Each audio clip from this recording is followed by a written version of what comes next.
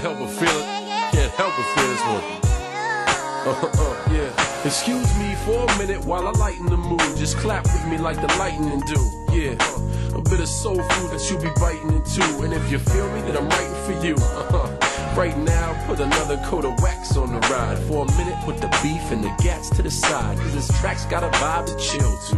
Enjoy life for 5 minutes, man. It's not gonna kill you. This is Spotlight, the official podcast of Grapple. I'm Benno. I'm Joe. And I'm JP. And it's a Tuesday, lads. A Shrove Tuesday. Happy Pancake Day.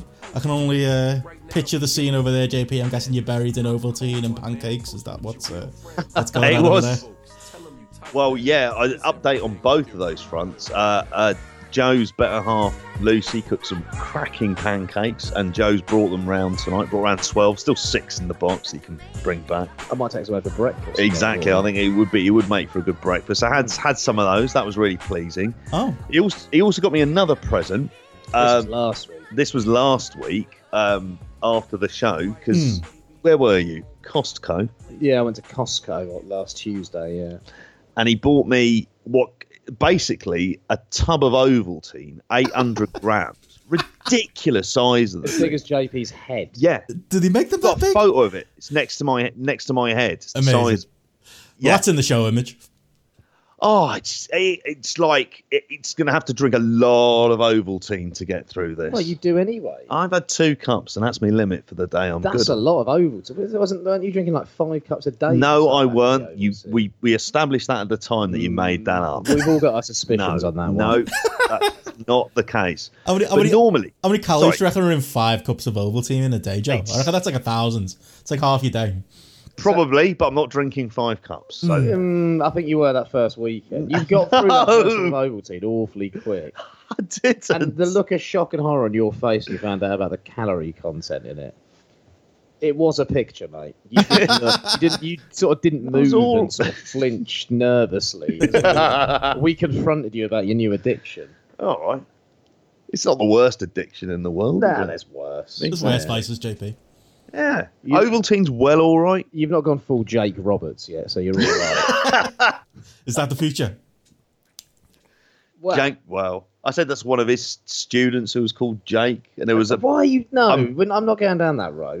No, it was only because one of the guys at work was asking why he was looking at Jake the Snake videos on YouTube. I wasn't looking at Jake. No, this student was. Because you told him to look at them. I did.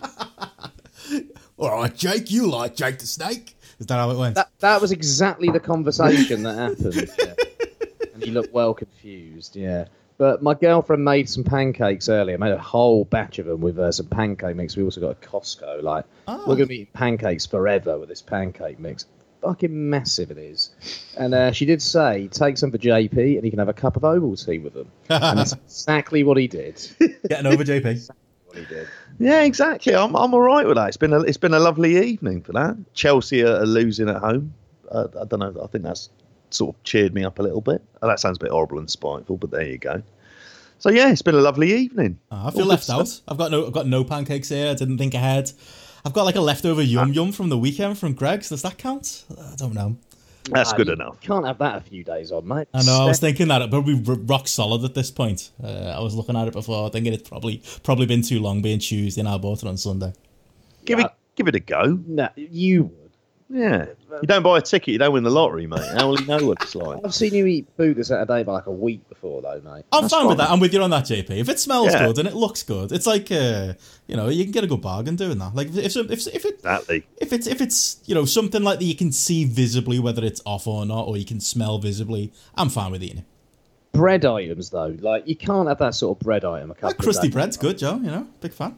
Yeah, but not when it's like stale and horrible. Like a donut, I think it's acceptable the day after. 2 days after, you got to get rid. It's like a pastry as well. Like if you have a pan au chocolat or something, like buy a fresh one. Day after, get away with. 2 days after, pushing it. You're a man who picks like the bit of a the mold off of bread, JP.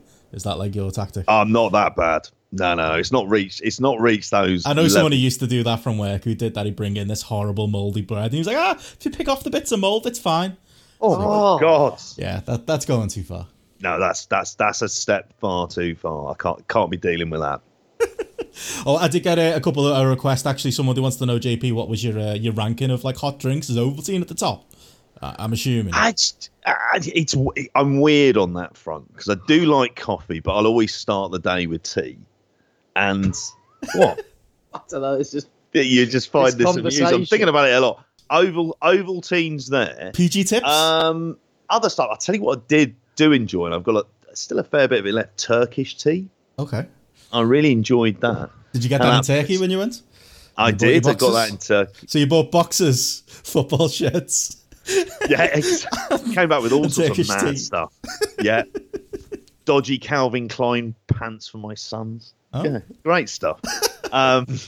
Probably don't fit them now, do they? Pair of growing boys that they are. Well, they are. It's a couple of fucking blokes now, isn't it? It's ridiculous. You saw him come in earlier on the speed that went after those Doritos. Well, one of them, Yeah, one of them. Yeah, it's shocking on that front. Yeah, don't know where I'm going with this stuff now in a minute. Of a hot drink, I quite enjoy fruit tea on occasion. I'm not too much into it. I think it's because I'm like, as a kid, I always hated like Lemsip and the types of like hot medicines you get. I'm really not a fan of like hot sweet stuff. Even like mulled wine, I can't do. And fruity teas onto that category for me. What was that, mate? I'm not keen on that. Hot blackcurrant. Oh, yeah, it's just tastes like. If I was fitting your favourite drink, I would have gone for a mocha. Oh well, yeah. If I'm putting it in the general coffee thing, but I haven't had that many mochas really recently for a while. That used to be a staple of any drink. Wasn't it? Your large mocha from Costa. Large mocha from Costa. Yeah. Generally putting the Costa points on your Costa card. Can't complain on that one. No. Yeah. Cheers. But there you I would go. have said large mocha would have been your favourite, followed by a cup of tea, if I was predicting. I mean, tea is the fundamental backbone of it, but I'll only ever buy Barry's tea or Yorkshire tea. What's Barry's tea? Irish tea. I was going to say it sounded Irish. Yeah. It's good. It's great. Get it. Yeah, supermarket. My girl buys this fancy Clipper tea stuff that's like organically. I tell you what, it is good. Yeah. Jesus Christ. It's like the one luxury item she'll buy. And I'm like, all right, if it's just the one. Oh, man. Tender stem broccoli, which doesn't make that much difference. No, it doesn't. Same stuff. Really doesn't. How do you feel like about a bedtime tea, like an elderflower tea, that type of thing? When we were in Garrett's for AAA and I had a hot water, I've not lived that down. Matty still makes fun of me for that to this day. I don't mind a cup of hot water late at night, but I would prefer like a nice bedtime tea, like an elderflower or something like that. No fans? Yeah. It's at the minute I'm not really feeling like having a fruit tea at the minute just because it's so bleak and weather-wise. But I've got out of the habit of it. It's mainly an Ovaltine, a bit of last hot drink before bed at the minute. I see you've got malt drink on the side as well still. You've gone straight to the Ovaltine. So I would have finished the malt and then gone on to the Ovaltine. Because that malt's going to be there a while now. No, but sometimes I'll mix it up. I might only have one Ovaltine, one malt drink. It depends how I feel. I play by my own rules. Do they taste different? They do taste different. Which There's a difference there. I'd say the Ovaltine is better. Okay. That's not to say that the Sainsbury's own brand malt drink isn't fine. We've given this far too much time, really, to add that into this. But, yeah, you don't really need to know my inner thoughts on this stuff. I think it's fascinating. Just to bring up as well on the hot water point, Benno, reminds me of something I watched today. Have you seen the ESPN 30 for 30 on the World Eating Championships? Yes. I haven't, no. Oh, it's so good. Mate, it's pure wrestling. Is it? Like, it's just proper wrestling. Like, I remember watching, when I lived in the US, I remember switching on ESPN late at night and seeing the World Eating Championships. Being like, what the fuck is this? And seeing these blokes chow down hot dogs as quickly as possible. But yeah, I watched the 30 for 30 on it. Fascinating stuff. They basically use hot water and soak up all the bread for the hot dog in hot water so they can down the bread quicker. They can eat hot dogs. The world record, 74 Nathan's hot dogs in 12 minutes. Is that the guy? I want to say it's Kobayashi. There's Kobayashi is the Japanese guy. He looks like Kota Ibushi. Yeah. And has the kind of like the same body, same sort of... He's slight like Kota is, and he's got that weird cutesy kind of gimmick, if anything.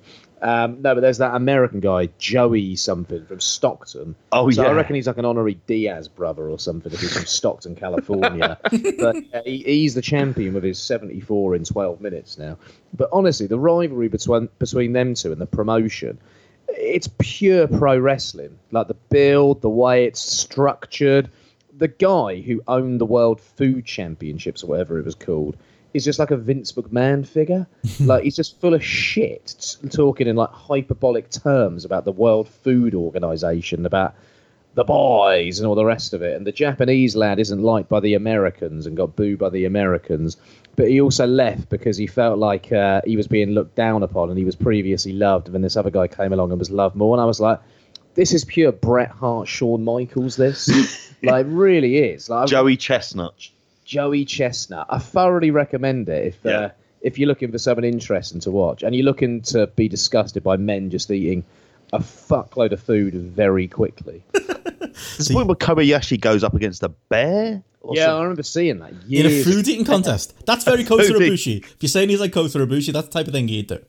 He would do, wouldn't he? He'd have a match against a bear. And he wouldn't have his nails clipped either, or be drugged. There'd be proper, like, Revenant-style shit going on, probably. Great show, though, isn't it? Good, the bad, and the hungry. That's it, yeah. And that's what it's called. Pure wrestling. The whole thing, you're watching it thinking, this is like a wrestling angle, and like a long-term wrestling storyline. Also, the entrances and stuff, I remember they come out to, like, music, and it's like a Michael Buffer-style announcer who come into the ring, and it's like the world chili dog eating champion, or like the jacket potato eating champion out of so-and-so, so-and-so. It's like, this is just mad. And like the entrances are quite elaborate as well. They've all got gimmicks they go for. Check it out. I can't believe Vince McMahon's not tapped into this. Like, he gave the World Bodybuilding Federation a go. He's giving the XFL a go. Eating, do you think it'd be up his alley? No? Mate, it's full of fat bastards. That's the problem. Yeah. Apart from Kobayashi, who is, like I said, Ibushi. And Vince ain't going to go for Ibushi, is he? Probably not, unfortunately. But I was just thinking, like, it's like that with, like, a lot of things. Like, there's so many things in life where, like, wrestling, we think of it as being, like, this unique, weird world, and it is. But it's like, things like that, like, even, like, things like RuPaul's Drag Race, or, like, we were talking, things, wrestling's always, like, the politics and the drama and all of that. It's not exactly unique to wrestling, or, like, just, I was talking to my mate the other day about the best rappers of all time, and we were saying, like, there's so many, like, and that, like, I was big into, like, mid-90s hip-hop, but pretty much every rapper that I like and then can name as, like, one of the best rappers of all time, they've all got, like, 15, 20 years of shite that they put out after their glory years. And I was like, nope, that's a lot like wrestling. You have, like, big charisma stars, like a DMX, who was, like, I would describe as, like, the Nick Gage of his time. He's kind of faded into obscurity in recent years. It's all about, like, the big names, the lads with the skills that don't always get over. There's wrestling analogies everywhere you look. There is. Politics is like that. Like, completely play up into it, doesn't it? I mean, with any kind of like, even the way with, like, Boris Johnson, it's simple catchphrases Like that are kind Trump. Yeah, you're like a Trump as well. Yeah, you just go up, but you play the heel who says the things that nobody else is able to say, and it's the idea of people kind of liking the idea of it rather than actually looking at the content of the substance. He speaks his mind, been doing JP. it for years. He speaks his mind, that's all right. He says what we're all thinking, JP, that's what it is. Oh, yeah, exactly. But that's the way their adverts are. And that's the way they are behind the scenes when they all kind of when a lot of politicians get on. But in front of the camera, they sort of do the whole boo stuff in the meantime. Yeah, it's pure wrestling. It's a work. Like, you watch, like, I've been in it in, like, years past, not as much as I am now, but, like, if you watch, like, the CNNs of the world where they're, like, breaking down political debates, like, it's like a halftime show in, like, a football game, you know what I mean? Where they're they're talking about, like, the mechanics and the using insider terms and breaking down what somebody should have said versus but it's all that it's looked at like that, isn't it? Like, it's a sport that's worthy of breaking down, whereas even we're not that far bad yet. There was one I thought of recently, actually, in regards to politics, an analogy. That's, I think Chris Brooks is very much the Jeremy Corbyn of wrestling in many ways. I was having to think about this. You think about it. He was a bit of an insurgent a few years ago. Presented something slightly different. Came along. We were all a bit excited. Like, okay, this is interesting. This CCK brand as well. You know, very good at branded himself as something slightly different. Connected with a different group of the fan base, got a sort of real loyal following, if anything, and a lot of that loyal following are quite young. They're sort of quite idealistic. They're sort of looking to form a bit of an identity around, this new interest in wrestling as well. And he's kind of one of the guys who is, they sort of gravitate to because of the way he presents stuff, the kind of meme stuff he does. But he also created his own pressure group and a momentum style in Schadenfreude as well, which is its unique own thing and doesn't really connect on a wider scale and is kind of a bit of a sect in a way. But he doesn't really have that wider appeal and doesn't connect in some of the bigger companies like a Rev Pro so much. So he's more at home as a sort of constituent MP in Wolverhampton, let's just say. Here's Islington. Yeah, basically. But he's also got an interest in, some sort of foreign policy in Asia. Not necessarily mainstream politics, but more niche, i.e. DDT. How about that for an analogy? There you go. And he's had success there now, isn't he? Yes, yeah. And he's back in his comfort zone. David Starr will be fuming, Joe. He wants to be the Corbyn. Saying that he's more the I don't know what is there a British? He's Bernie Sanders. He's Bernie. There's no other way to go, is there, with David Starr? I saw today actually he was literally going to meet an MP or something to talk about wrestling rights. So he put his money where his mouth is. I appreciate that. Who was he meeting? He's probably some Tory MP, isn't he? It probably is. Not that Paul Bristow bloke, is it? For wrestling's own. He's set up for an angle already, isn't he, Paul Bristow? Oh. Yeah. Before we started, Will made us watch that clip, didn't he? It's Paul Bristow against, who is it? Joe Scott? Joey Scott. Joey Scott. It was a horrible 8 minutes of from Sanjay Bagga Pro Wrestling, I'm guessing. That's what it looked like. LDN Wrestling, yeah. Sanjay Bagga, I'm sure I've seen pictures of him in Farage before, and Farage has got the LDN title, but I was trying to look for it and I couldn't find it beforehand. But I'm sure I've seen that. But this Paul Bristow bloke, MP for Peterborough, yeah. He was the baby face in this angle as well. That's so like Bagger, isn't it? That's so that, like, yeah, LDN. Well, it was weird because he started going on about how, like, his whole thing was that Peterborough was being insulted, and he wanted to show that Peterborough's on the up. We're leaving the EU. He was doing, and then there was a fair amount of booing from the crowd when he said that, and then it just sort of cuts to another bit later on. Well, I suppose, but it was natural baby face. Party of the billionaires, party of rich donors that are doing work for the donors to make the richer. Party not keen on flooding. Yeah, so cutting certainly doing nothing about it. I'm sure the public services in Peterborough are great at the moment as well. So yeah, natural baby face role. Yeah. Well, the millions in the crowd loved it, Joe. Well, also, I hope they saw the clip of him on Channel 4 News, which I saw before the election, where he tried to set up a meet on a doorstep to make himself look great. And he got caught out by is that him? Michael Crick, the journalist. I saw that, where it was like he was like round the corner talking to the dude, saying like, "Oh, I'm going to come round, I'm going to say this." Oh my god, I didn't realise that was him. And hopefully he'll lose his seat in the next election because Peterborough's a mad constituency anyway and seems to change hands all the time. So yeah, he can fuck off and hopefully not wrestle. And if he does wrestle, I hope he wrestles in a depressing promotion like LDN Wrestling, which is irrelevant and of no interest to anyone. I'd watch it if he was in there with a motivated Anita.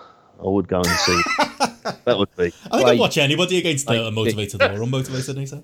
Is there any chance? Yeah, you just want to get an MP like that up for Tournament of Death or something like that? Me too. He was talking about how he doesn't like cheats, and I was thinking, hold on, aren't you in kind of the party of cheats? Isn't the Prime Minister kind of a serial cheat by all accounts? Yeah. What about John? Serial dad as well. John Major and Edwina Curry. There's another couple of cheats in the Tory party. I've got nothing against cheats necessarily. Do what you do, but he doesn't like cheats. But he's there as a hypocrite right there, like most Tories. Yeah. Well, there you go, Will. I don't know if you expected anything else. I was going to say that they've had a pretty easy ride, haven't they, over the last since the election depression. Well, just trying to move past Preeti Patel's actions in the last week deserve a bashing, and Dominic Cummings can take a bashing off me anytime he fucking wants, the twat. Sorry, Will. Moving on, did either of you see Fury Wilder? Yeah. That was weird. Did you see he blamed it on the costume? Yeah, because it weighed £45. Weighed £45. Yeah. And he said as a result his legs were gone. See, everything's aware. Oh, Jesus. He fucked up on the booking of this one then, didn't he? It was the worst way to book a rematch, It really was, wasn't it? It was. Well, he just dominated him, and he just looked like Fury was awesome. Fury really was. Just didn't make any mistakes whatsoever.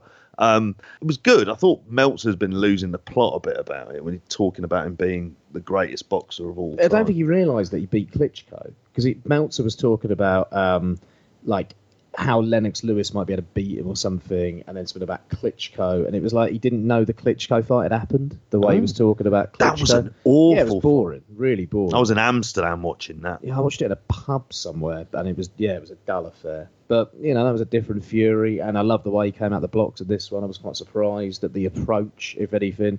And those first 2 rounds were fucking awesome. As far as lively fights go, that kind of got you going straight away. I expected more of a slow burn. Yeah. And kind of a thriller, if anything. I was expecting to go the whole hog. Yeah, same here. As well. Yeah. I was really surprised when after 2 rounds you were like, he's got it, like he's done.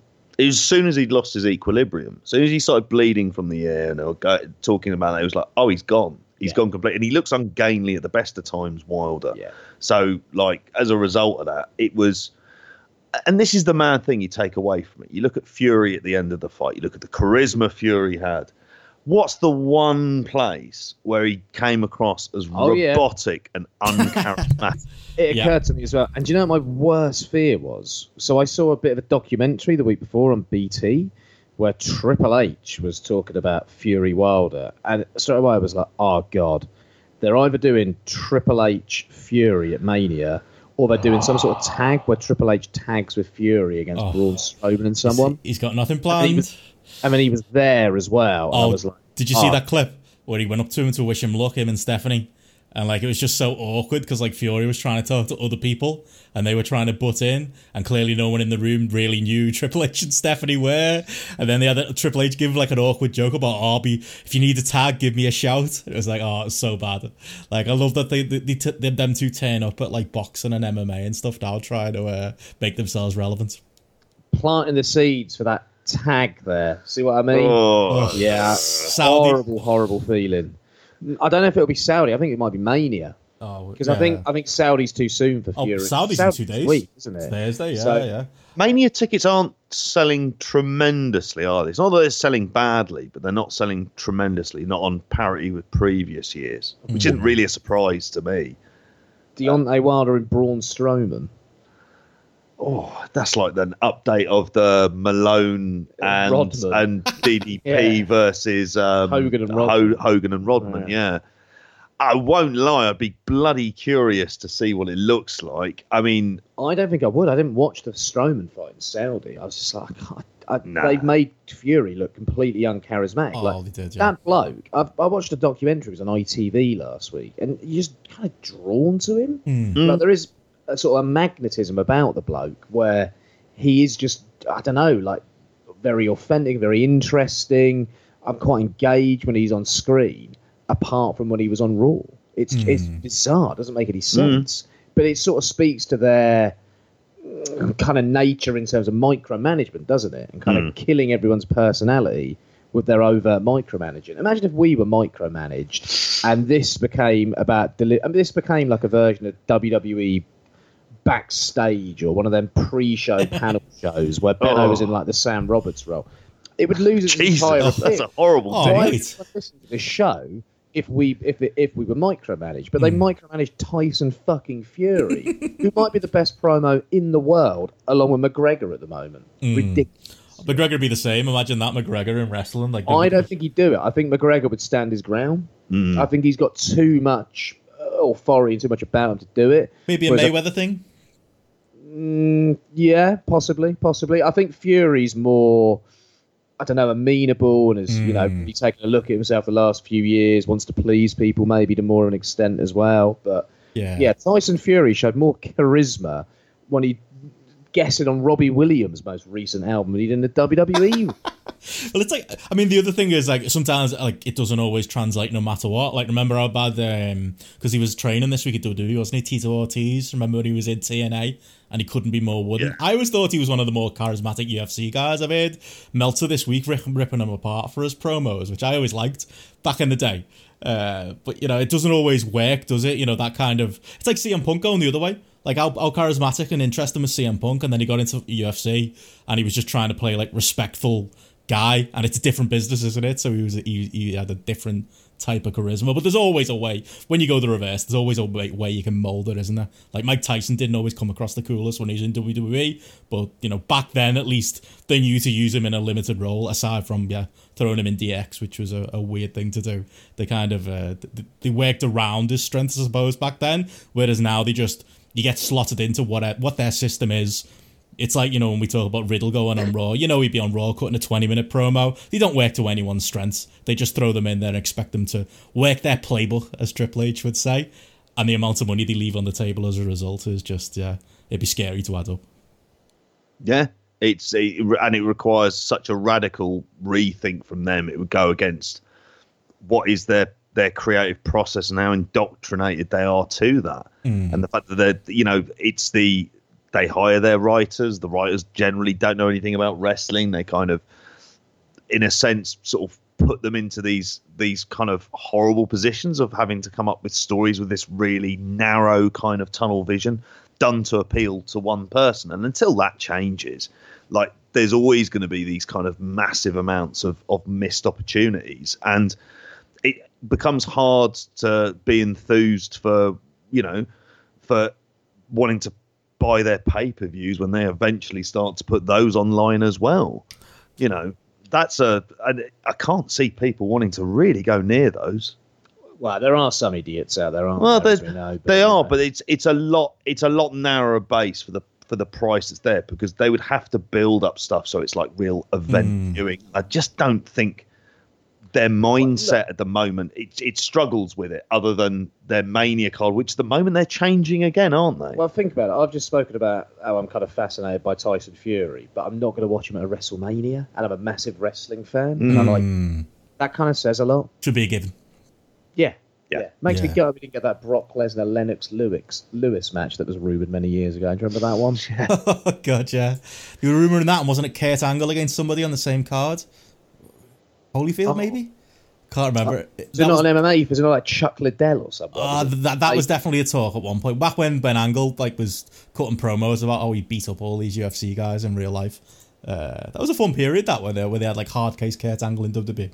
Because Angle was going to do this series of The Ultimate Fighter, wasn't he, at one point as well? He was going to be one of the hosts in The Ultimate Fighter. I can't remember what series it was. Do you remember? No. No, I can't think off the top of my head what series it was going to be. Oh, that'd be brilliant. Didn't it, Dana cut him down on it, didn't he? Because there was loads of... that was mainly when he was in TNA, wasn't it? When he was trying to get the UFC connector.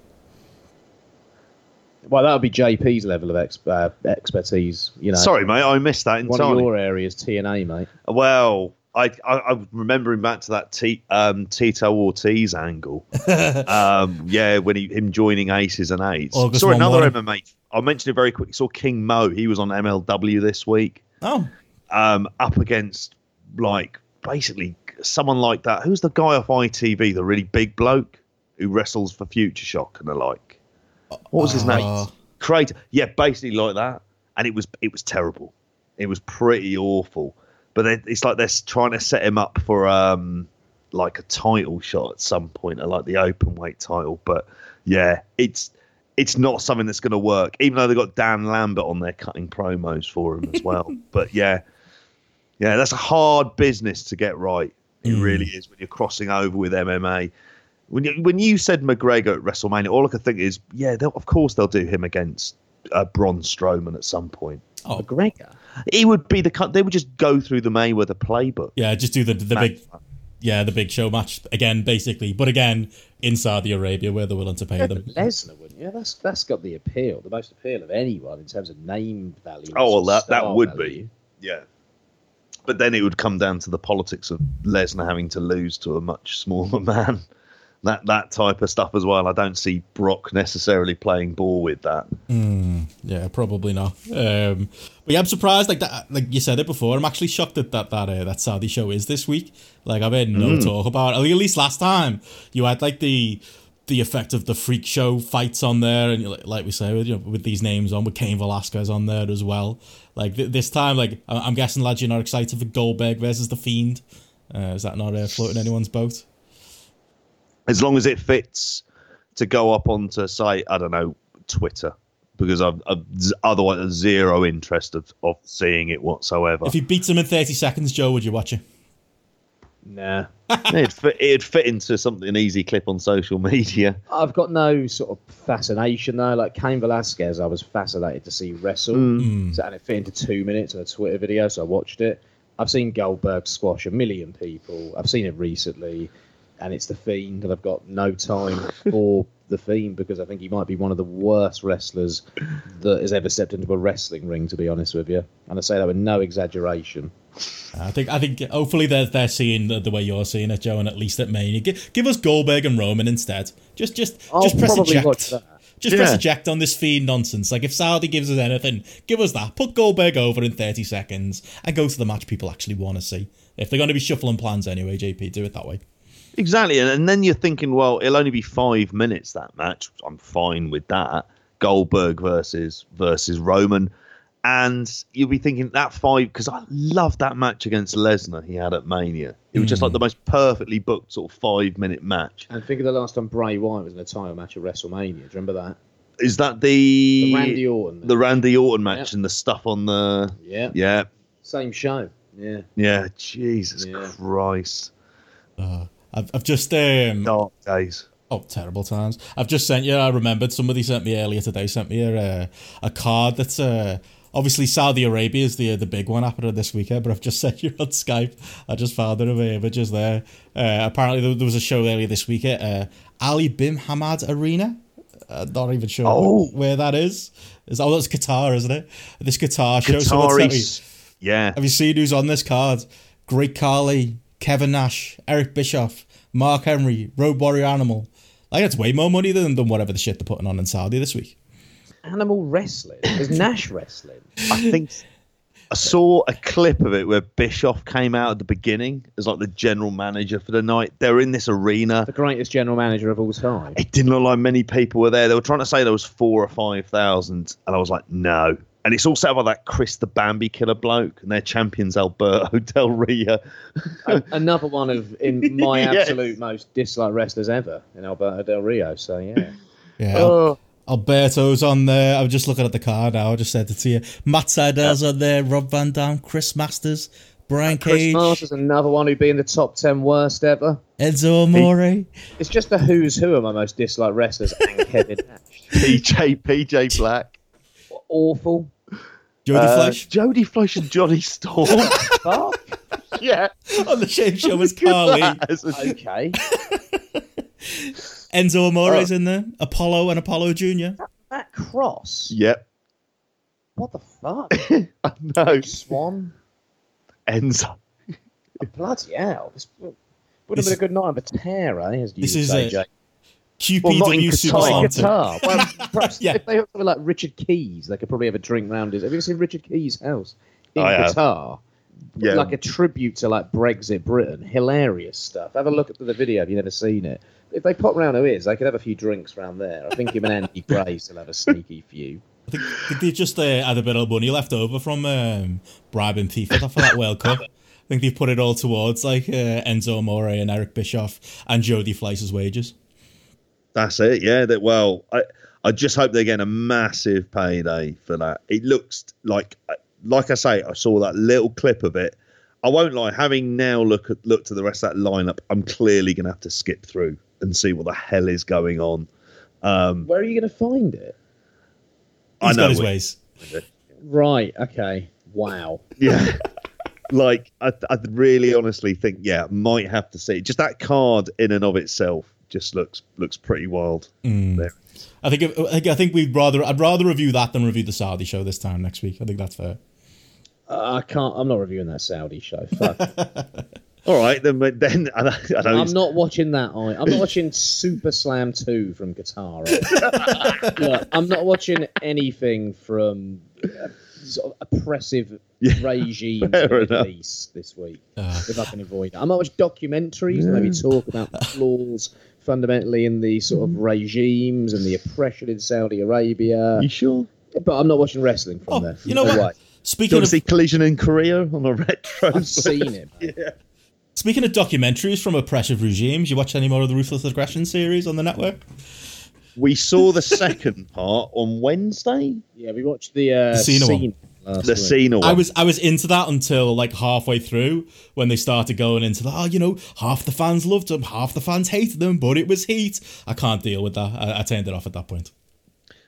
Yeah, the revisionist history here again is very, very strong in this one. Slightly more amusing, I think, more than anything else for this one, because it didn't make me as angry. It didn't make me as angry. That first one, I think, is one of the worst pieces of documentary filmmaking I've ever seen in my life, because all of it's blatantly untrue, and it's just a propaganda piece designed to please one man, kind of like that propaganda piece that Mohammed Al-Fayed made about the cover-up of his son's death by the authorities and all the rest of it. Don't know how I've got to that comparison, but I was just thinking of a rich man who had a documentary made that supported his own claims. Yeah, absolutely ridiculous stuff, that first one. But the Cena one I thought was fine. It was less offensive, but a bit silly. And it's a stupid series.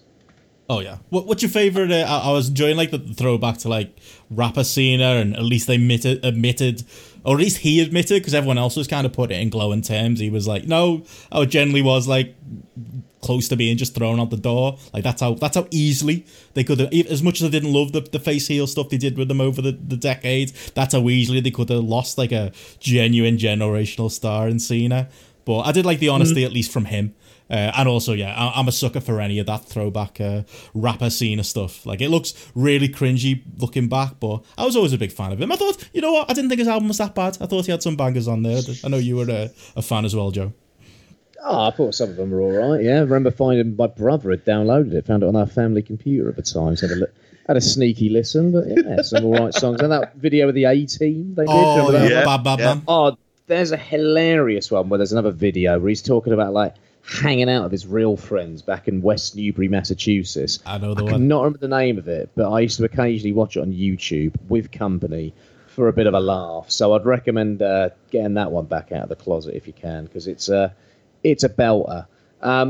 Yeah, I thought it was all right, but favourite era Cena, I think Cena was underrated as a wrestler between sort of like 2010, 2013. I thought he actually had some great matches during that period, which he held his own in, and he was a great big match wrestler, and he understood the occasion and the kind of spectacle style match. So I think he gets a little bit underrated as a wrestler, if anything.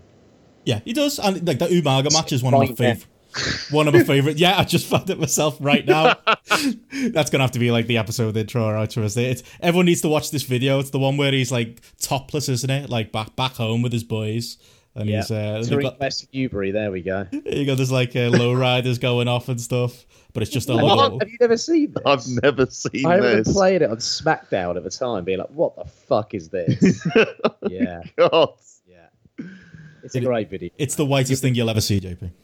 It really is, isn't it? The mean streets of West Newbury. Oh my God. Yeah. But yeah. One thing I will say for that though is I did see I was linked to some terrible tweets from some supposed respected, I say wrestling journalists, supposed wrestling insiders who, I don't know, spout stuff all the time on Twitter, talking about how he didn't understand the criticism of ruthless aggression. And it was very much a progress vibe of just enjoy it. Like, what the fuck? Well, the problem is that if you have any interest in the kind of the seriousness or the historical kind of perspective around wrestling, they own all of the footage. They own all of the rights. So there is a kind of like, I must say, you are kind of duty bound to do right by it. Not just make up any old shit because it might make you look bad for a fucking millisecond. And that makes you come across worse if there's no admission of making mistakes. And it's just an idea of it was the time and it was the circumstances. Because the problem is for people who not like us, who read loads of books around this and followed it for years, and we're aware that it's bullshit. For a lot of people, they believe this stuff. Well, this just becomes the accepted narrative. It was the kind of bollocks I'd imagine Ryan Satin putting out there, if anyone, and it wasn't him. And it just came across as the worst, just like, is this like Jim Smallman or Glenn Joseph behind this account telling us to just enjoy it? No, like criticism is there for a reason, and you're going to critique something that gets a lot of untruths across and tries to establish untruths as a narrative, entertaining or not, like ridiculous stuff. It's one of them things. I mean, Like I think like on the criticism point, like I'll mention it now. We're going to talk TNT later, but like I literally got pulled aside by a promoter this week. Like I mentioned it on Twitter. I was going into the TNT show last Thursday. That I'll talk about the show itself later. But on my way in, he was like, "Oh, you do a podcast, don't you?" I was like, "Yeah." And he went, "Oh, can I have a word?" Pulled me outside, basically. Didn't pull me, but, asked me to come outside with him. Stepped outside to, like, the little backstagey smoking area, and he was like, "Oh, I've heard that you've been... but I can't remember exactly how he put it. It was something like, "Oh, I believe you might have a problem with us, or I believe you've been saying some things about us on your podcast." And I was just like... I was just stood there, like, I was bemused at first. I was like, okay, what is this situation? Like, I'm someone who's quite comfortable in, I've been involved in wrestling before on a small level. I've got no problem talking to wrestling people. But I was kind of just like, my God, like, what has he heard we've allegedly said, like, about his company? And, like, in what world is this a normal thing to do? Like... I said it to him at the time, and I said it on Twitter, and I've spoken to him since as well. Like, at the end of the day, that you want to get discussed with the big boys, and you want to I don't know, be talked about and given, you've got to kind of expect both.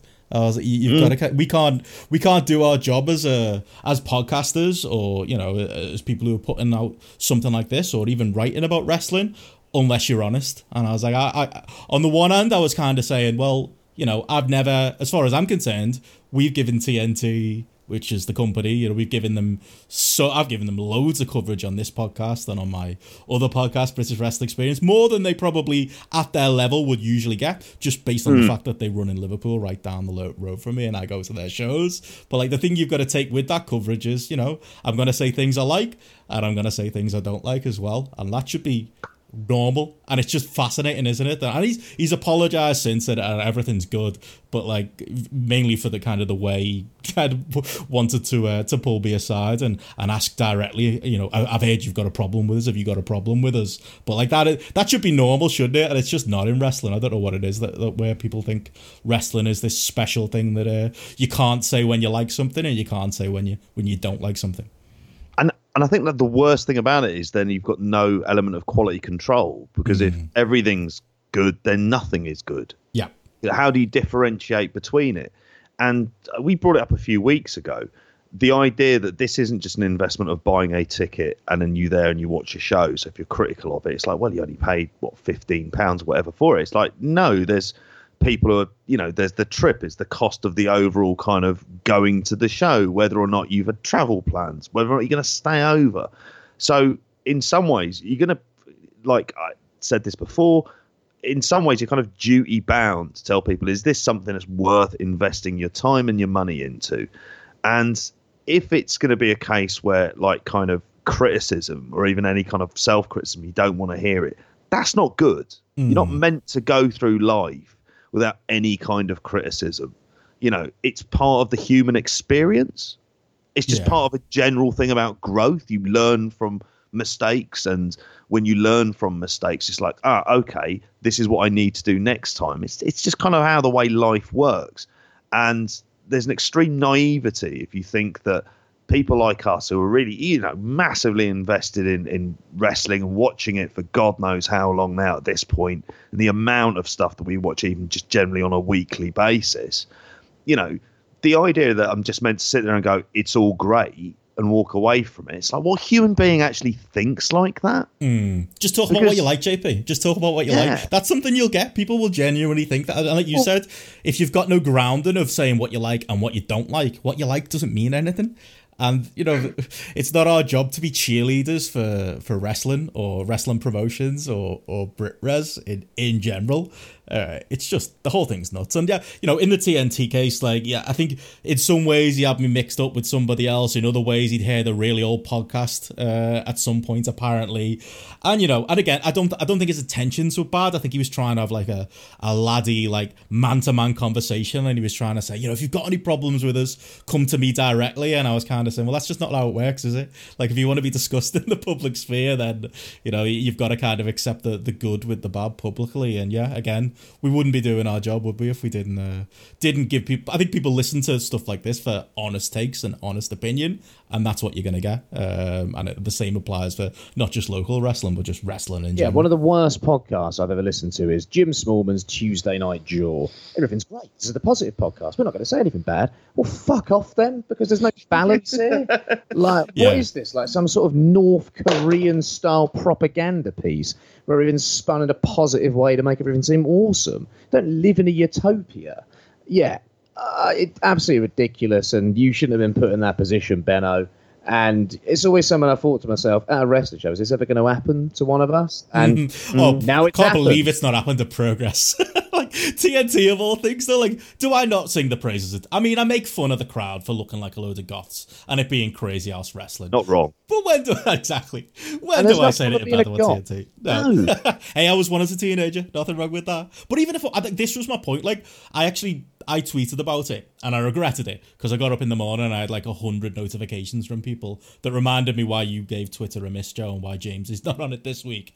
Like, I was like, I regretted it. And a lot of people in a good way were trying to reply to me and going, you only ever talk positively about TNT. And I was like, I appreciate that. And I would, I'd say that too. But at the same time, it doesn't matter. Like, if I spent the entire podcast saying how bad I thought that TNT show was, to me, that's the job. That's fine too. Like, there's nothing wrong with that. That's, if you think something's bad, say it's bad. Like, that's just the kind of honesty I think people would expect from the likes of us and anybody in our position. Yeah, that whole cult speak, just, I'll only talk about what you like. It doesn't stand up to any kind of intelligent scrutiny whatsoever. Imagine if you went through life. So today, here's an example. It's not kind of the same, but as an example, on my way to work today, I was stuck in traffic. It was fucking annoying. Imagine if I went through life going, oh no, this traffic's fine. Nothing wrong with this, it'll be over soon. I'm going to be late for work. No, I was thinking about the ridiculous nature of the roads in Oxfordshire and how they desperately need expansion, how there need to be more commuter routes established in the area, or how there needs to be a proper investment in public transport in the area, like a proper train line in order to get people to work quicker and get them commuting and moving quicker.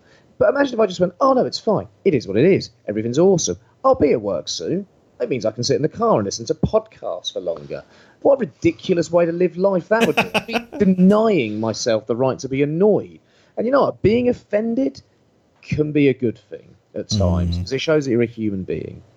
That's it. And, we've had promoters outright tell us that, like, because I had somebody in my replies going, like a wrestler, going, criticism's fine, but only when it's constructive and you can offer ways on how to improve things. And I was like, that is such a wrestling response. Like, I was just like we've had promoters outright tell us they think it's crass when we tell them about to do their job, but at the end of the day, whichever side of that fence you're on, we're not life coaches. If it's going to help someone when we criticize something, great. But it doesn't have to be the point either, does it? It's like, I wouldn't want to listen to a podcast where somebody has a better idea for everything they're putting out. I'm there to hear, like, an opinion, good or bad. And yeah, if you want to apply that to people's Twitter accounts too, where people will say that on Twitter too about how, you should only say what you like. You shouldn't waste your time on negative energy. I genuinely worry for those people's mental health more than I do people like us who like a good old moan.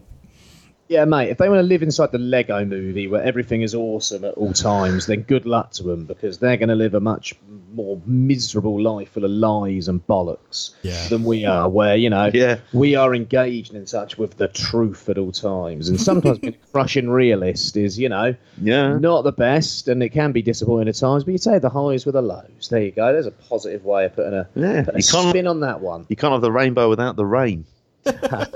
That's such a Facebook cover photo quote, that, isn't it? I am a loather of inspirational quotes on like an industrial scale. Live, laugh, love, JP. Don't with that stuff. It sounds like it's not about waiting for the storm to pass. It's about learning to dance in the rain.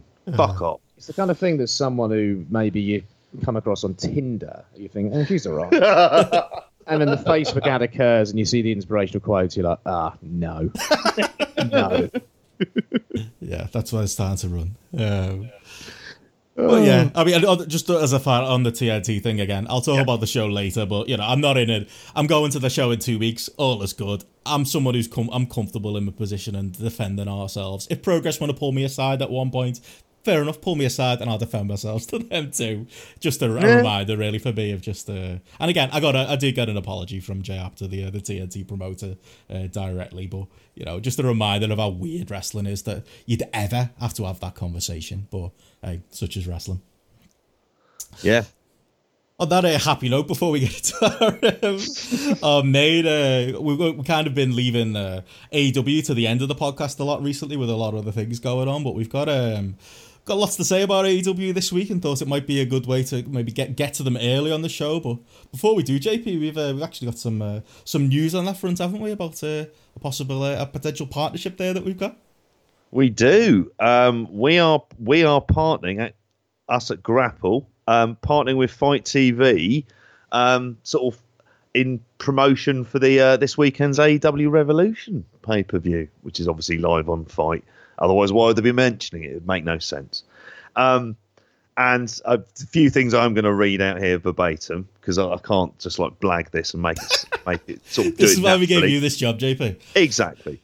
You can watch Revolution live on Fight TV or on the Fight TV app at 1 a.m. on Sunday morning for $19.99. I don't know if that includes Fight Bucks. You like to think so. That'd be good. If you're planning on watching Revolution, instead of going directly to Fight to order it, if you do want to help support us, the best way to do it is, and there'll be a link on the sort of show intros, and we'll be sending them out on social media.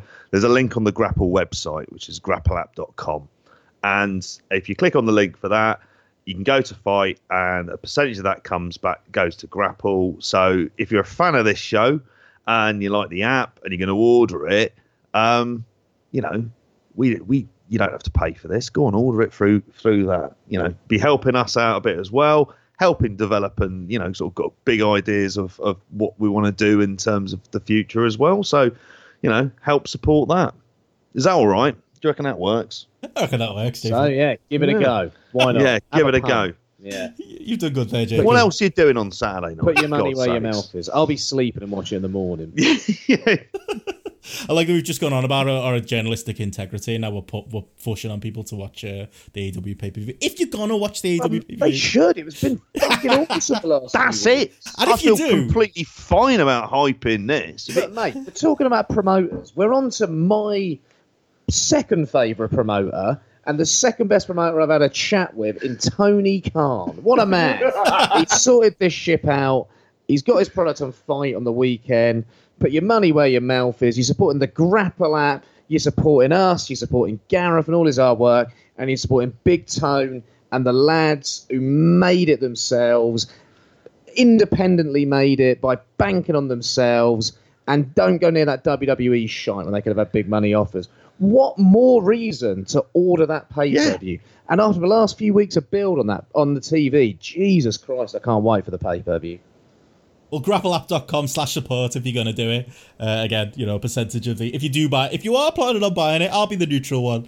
If you are planning on buying it, do buy it through there, because it is a nice, good kickback for Gareth and the hard work that he's doing on Grapple. Yes. Support those guys too. Like I say, the app's free, therefore, it would help with the support and just development of the app in general. It won't cost you any more. So, if you're going to buy it anyway, buy it there. But, you're right, Joe. I'm going to be getting it myself. I'm going to be away in Bratislava this weekend, but I'm definitely going to be watching this pay-per-view as soon as I can. Hopefully on the flight home, but maybe I'll take a break during the weekend to watch it, because, my God, have they done a job of convincing the world to watch this thing and convincing me of remember all those complaints we had in December, maybe early January about AEW, and we were spending loads of time on this podcast kind of going, Tony Khan needs to grab this company by the scruff of its neck. Tell you what, these last couple of months he's done it. Mate, I tell you what, that Christmas break, I reckon he ate some great food, proper turkey at the Khan house that Christmas, if anything. If I can afford it, you'd like to think so. Oh, yeah, a good couple of turkeys, I imagine. He lent the GT40 out, went for a ride in that on Christmas Day, I imagine. Wind behind his hair, and it inspired him. And, that break, everything's been great, if you ask me, since that break. That New Year's Day show, there was something that felt better. It felt tighter about the show in general. There was a kind of general spirit there that hadn't been there for a while. And I think it's just carried on since then, if anything. There are guys that were kind of floundering, struggling a little bit, who have really found themselves since, I think, as well. And I think the last 2 weeks of TV have been the best 2 weeks of TV of the show so far, if anything. Like, it's going to be hard to sustain that level of momentum, especially when there's that sort of time between pay-per-views. I understand that. There will be down periods, probably inevitably. But the last couple of weeks of TV, I've absolutely loved, and I've fully been with. I've watched the entire show. I've skipped nothing. And each segment has been really valuable and has really advanced storylines, feuds, and given genuine build to, for me, what looks like a great pay-per-view. Probably the most I've looked forward to a wrestling pay-per-view in a long time. Probably since All In, the first All In, I would say, if anything. Think it'll get reflected in the buys, or do you think that they've got like a ceiling? I don't think they've got a ceiling per se. There's a very long-term way I think that this kind of needs to be approached. I'm not expecting the pay-per-view buy to go sort of dramatically up from 100,000, which in and of itself is a really solid number. I don't think that's particularly bad at all. So I'm not expecting it to go up. I think the thing that kind of needs to happen is you just produce shows at this level on a really consistent basis, and you just kind of hope that there's enough they've got enough momentum and they've got enough TNT behind them. So if they're able to promote it, I think you're going to see sort of slow, steady growth as much as anything else as these sort of stories come to culmination. If the pay-per-view does well, I'd expect that Wednesday show afterwards to do sort of a really good rating as well if coming out of it. And I've got no reason to doubt them, because they've just...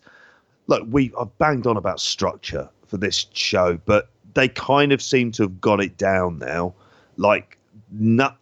There's nothing that kind of overstays its welcome. As Joe mentioned, just like no Nightmare Collective. The Dark Order has sort of become something very much on the outskirts and looks like it's just a case of, is it going to be Lance Archer or is it going to be Matt Hardy? That's what it appears to be.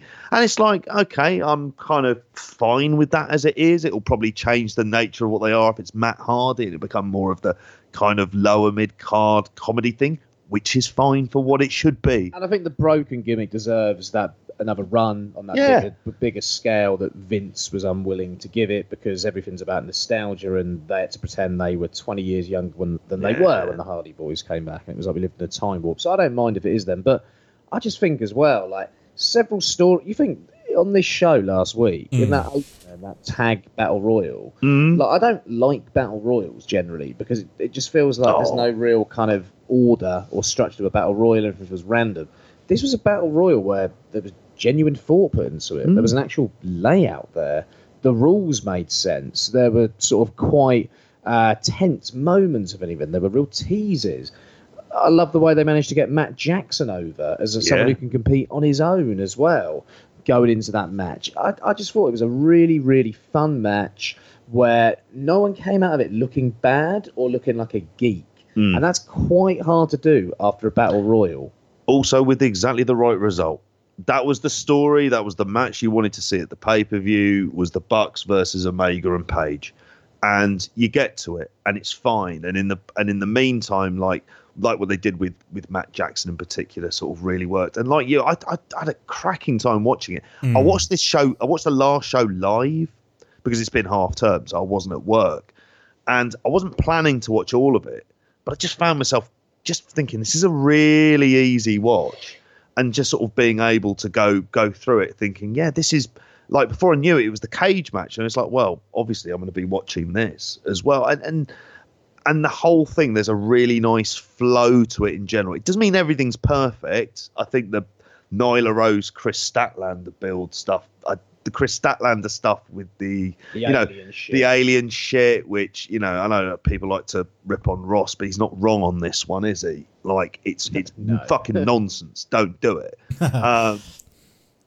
It's like, what are you going to do next? You're going to actually start to pretend that Luchasaurus is a dinosaur. That's the kind of next sort of stage you go with that. So not everything is absolutely perfect, but people have come up really well. I think the Butcher and the Blade, for a team that started off not particularly great, have kind of grown together as an act. I think they've got over as well. I think Butcher he's hardly wrestled, really, has he? I think I should have looked at him as my Rookie of the Year for the Observer Awards last year. I kind of regret that choice in a way, to be honest with you, because I think he can kind of handle himself. Like, he's limited, but they book around his strengths, if anything, and look to put him in positions where he could improve as well. And I thought he had a good show in the Battle Royal, if anything, as well. I thought they made Luchasaurus look really good in that Battle Royal as well. That Battle Royal was great for everyone involved, wasn't it? Like, that was one of the best laid out matches I've seen. Like, not even just this year, just in general. Like, think of how much of a cluster that sounds like a tag team Battle Royal. Think of how TNA did it look, JP, when like all the teams were around the ring. It felt like we were going back to the old reverse Battle Royal days. So that's what we were in for. I was worried for a moment, but then when they all ran in, I thought, that kind of makes sense, actually. So I was like, okay. I was fine with that.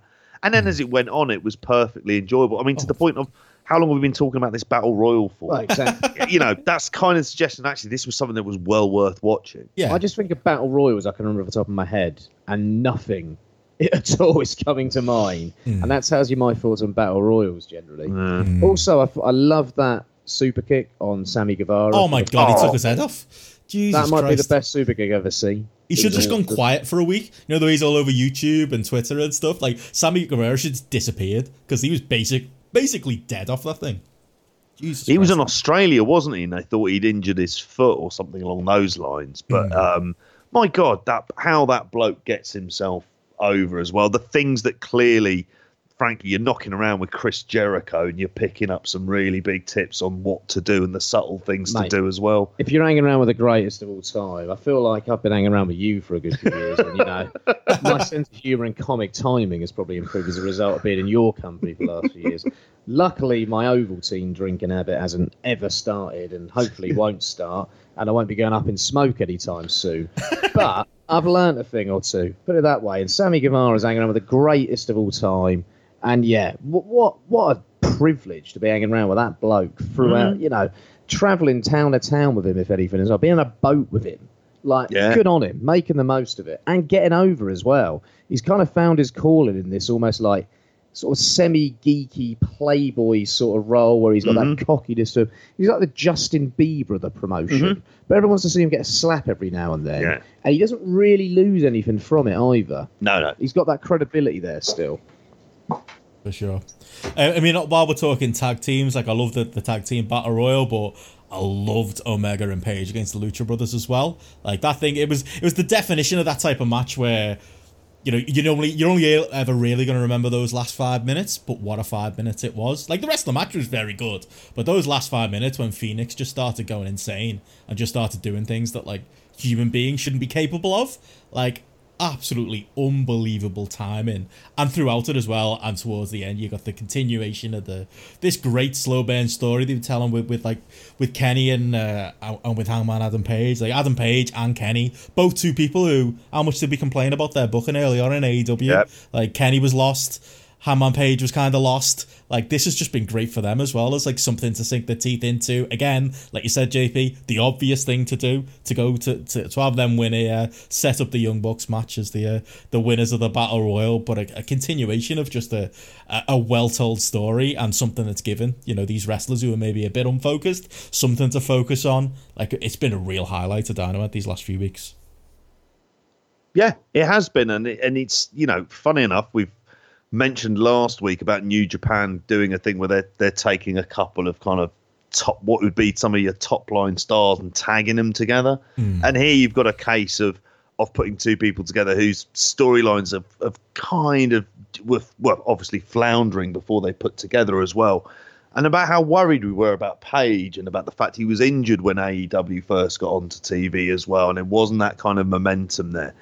And now I'm like, you'd argue that he's someone you're going to see him headlining a pay-per-view against a Jericho again in the next year or so. His upward momentum at the moment is as good as it's sort of ever been, I think, and it may ever be. And I think they need to kind of really think about where they're going with this tag team, because I think if they're to do the breakup on Saturday, be the worst thing at this moment, because I think they've got momentum at the moment. Yeah, the storyline makes sense for them to lose to the Young Bucks, then break up. But I think that they've got another pay-per-view cycle in them at this point in time. And the further you go with them, the more that breakup's going to mean down the road. Sort of remind me like not style-wise, like a Hollywood Blonde style tag team where they sort of end up together, but they're sort of doing nothing as singles and not as over as singles. It works at both of them, and you don't want to see it end. But unfortunately, I've got a feeling it is going to end prematurely because of who they are as wrestlers and who Omega is especially. But I'm hoping he's got enough self-awareness to realise how over this team are and where they can go with this team if they go along the right track. And the match will feel even bigger if they get to it in, say, 9 months rather than 3 months. That'd be interesting, because that's the thing with AEW. It's like, I think I'd 100% agree if there was another pay-per-view coming up next month. When is the next pay-per-view after this one? Is it like 3 months or so? Double or Nothing. Yeah, but it's a little while away, but it's not that far, is it? You could certainly drag it out. You could tease it, couldn't you? And then do the rematch then, or do something else then. As we've seen, AEW's been at the best when they've got something to aim for, so it wouldn't be the worst thing in the world if they do have that to maybe aim for as a story point. It could work. Do a gimmick match at Double or Nothing. Yeah, there you go. Yeah, ladder match or something. I think there's more life in this feud yet than just this match. And I don't want to see the team end because they're my favourite thing about the show. Along with Cody and Jericho, my favourite thing about the shows at the moment. It also makes the idea of the Bucks getting the title that little bit bigger if they're waiting that little bit longer as well. Because I know, obviously, and that's one of the big benefits. If you look at who the pushed stars are, they're the people who should be pushed. Like the Bucks, which wasn't the case at the start. Exactly. They were putting over fucking, what's the team called? Private Party? They put them over, didn't they? Like, remember that? Remember Private Party? They would have think. I could see the logic, but it wasn't the best decision. The logic was, I would say it was solid, but it was the idea of actually we need to get these guys kind of over and established. And it was like, but you don't need to lose to them, though. You don't need to do that type of stuff. I think it was being too worried about criticism as well. It was, wasn't it? About booking themselves strong, but not sort of realising the context of, say, a Hogan or a Nash booking themselves strong compared to these guys in the prime of their careers. And establish themselves as the stars, to the TV audience who maybe don't know who they are. I think all of that was kind of lost. But I think that's a big thing they're getting right, is that placing these guys in the prominent roles. It's no coincidence, they ran that brilliant advert for the wrestling figures they're making of them all, the action figures, and it was all of these dudes. It was Cody, it was the Bucks, it was Kenny, because it needs to be, because they're the ones that are going to sell, and they're the guys you want to focus on. Even Jericho with his toy as well, I thought was a really nice little moment there as well. Like, think how many Chris Jericho toys there are out there. Yeah, he seemed to be absolutely loving this one. I saw he was at a toy fair on Saturday as well, looking at AEW toys, having a great old time. Oh yeah, he loves being he's loving being around all these young kids and being like the veteran. Probably inside he's thinking, "Oh great, another figure," but because it's AEW, he's excited, and I love that about it. But yeah, I thought that was a great little segment on the show, like talking to getting like young guys over and getting stars over the right way. Darby Allin on this show, my God, that pop when he came out, that was like, I'd heard about it before I watched it, because unfortunately, in work this week, unfortunately, JP, I couldn't stay up and watch it, but I did watch it the morning after with my, cheap plug, my Fight TV subscription for AEW. I put it on knowing that he was going to get a huge pop, and it was like twice as loud as even I expected. Like, They have got this lad over. I was critical about how... Remember when he disappeared off TV for like a month after that great Cody match? And it was a bit like, come on, lads. He had a bit of momentum here. Don't mess around. I don't mind you cycling people in and out, but like, come on, you need to capitalise while someone's hot. In this case, they took him off TV, kind of, but they had those videos ongoing. He was kind of always bubbling under. He's had, a couple of great TV matches, and then he came out here as like one of the biggest stars in the building. And would you have imagined you'd be saying that about Darby Allin this soon into AEW's run? Yeah, do you think he regrets leaving Evolve? If you see any interviews with him, he really does. He's got no problem sticking the knife in on Gabe, basically saying he killed himself for nothing on those Evolve shows that he was on, all those WrestleMania weekends wasted, all those years and bumps wasted for poor Darby Allin. He wasn't the type to be chasing one of those Mark WWE contracts that Gabe waves in front of everybody. And thank God he didn't, because let's be honest, he'd be on that Largo loop right now. He'd be nowhere near that NXT TV show, and they certainly would be put him in this position. Like, if you'd have told me 2 years ago watching Darby Allin and Evolve over a WrestleMania weekend, but this is where Darby Allin would be now, and I thought he was bloody good when I did see him in Evolve occasionally. I remember he had a great match with Zack Sabre Jr. in Evolve. I'd be absolutely shocked, but my God, has he connected in a big, big way. Tell you what, as well, when his music hit, it was the presence he came out of as well, the way he held the crowd, the way he presented himself. He's kind of got it. Like, he kind of understands it. He understands what his role is as well. And I love that attack as well. Some of those skateboard spots are so unique and stand out so much. Block to the knee. Yeah, it's quite hard to innovate as a character in wrestling. But, man, he's found a way to innovate with that skateboard, and it really, really works. So it helps as well, doesn't it, that his song's brilliant? Like, I love that. Oh, That's one of the best themes in AEW. And you're right, he comes... And they do love doing that lights off, lights on thing. Like, when they did that, I thought Sean Spears was going to come out. But it worked here, didn't it, for the moment? I think I read in The Observer this week that was a big tone idea, and I'll take that.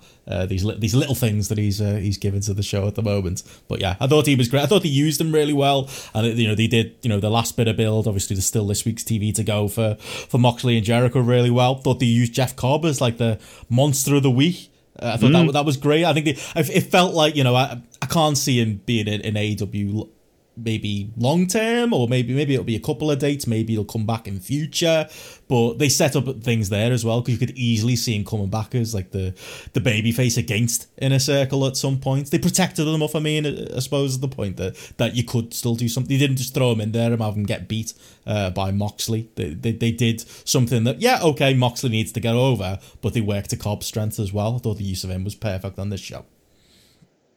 Yeah, we saw him used quite twice in the space of a week, really, between this and how he was used at high stakes as well in terms of getting over Dan Maloney.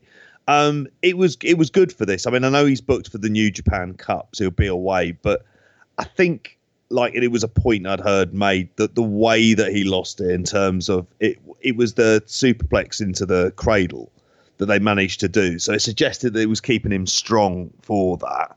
And I think there's stuff that they'll be able to do with him in the mid card. Really, he wouldn't necessarily be that top guy, but the way they like to build up their boss villains. I mean, God, this company's managed to get me interested into Jake Hager versus Dustin Rhodes, really, in a way where I'm genuinely intrigued to see it.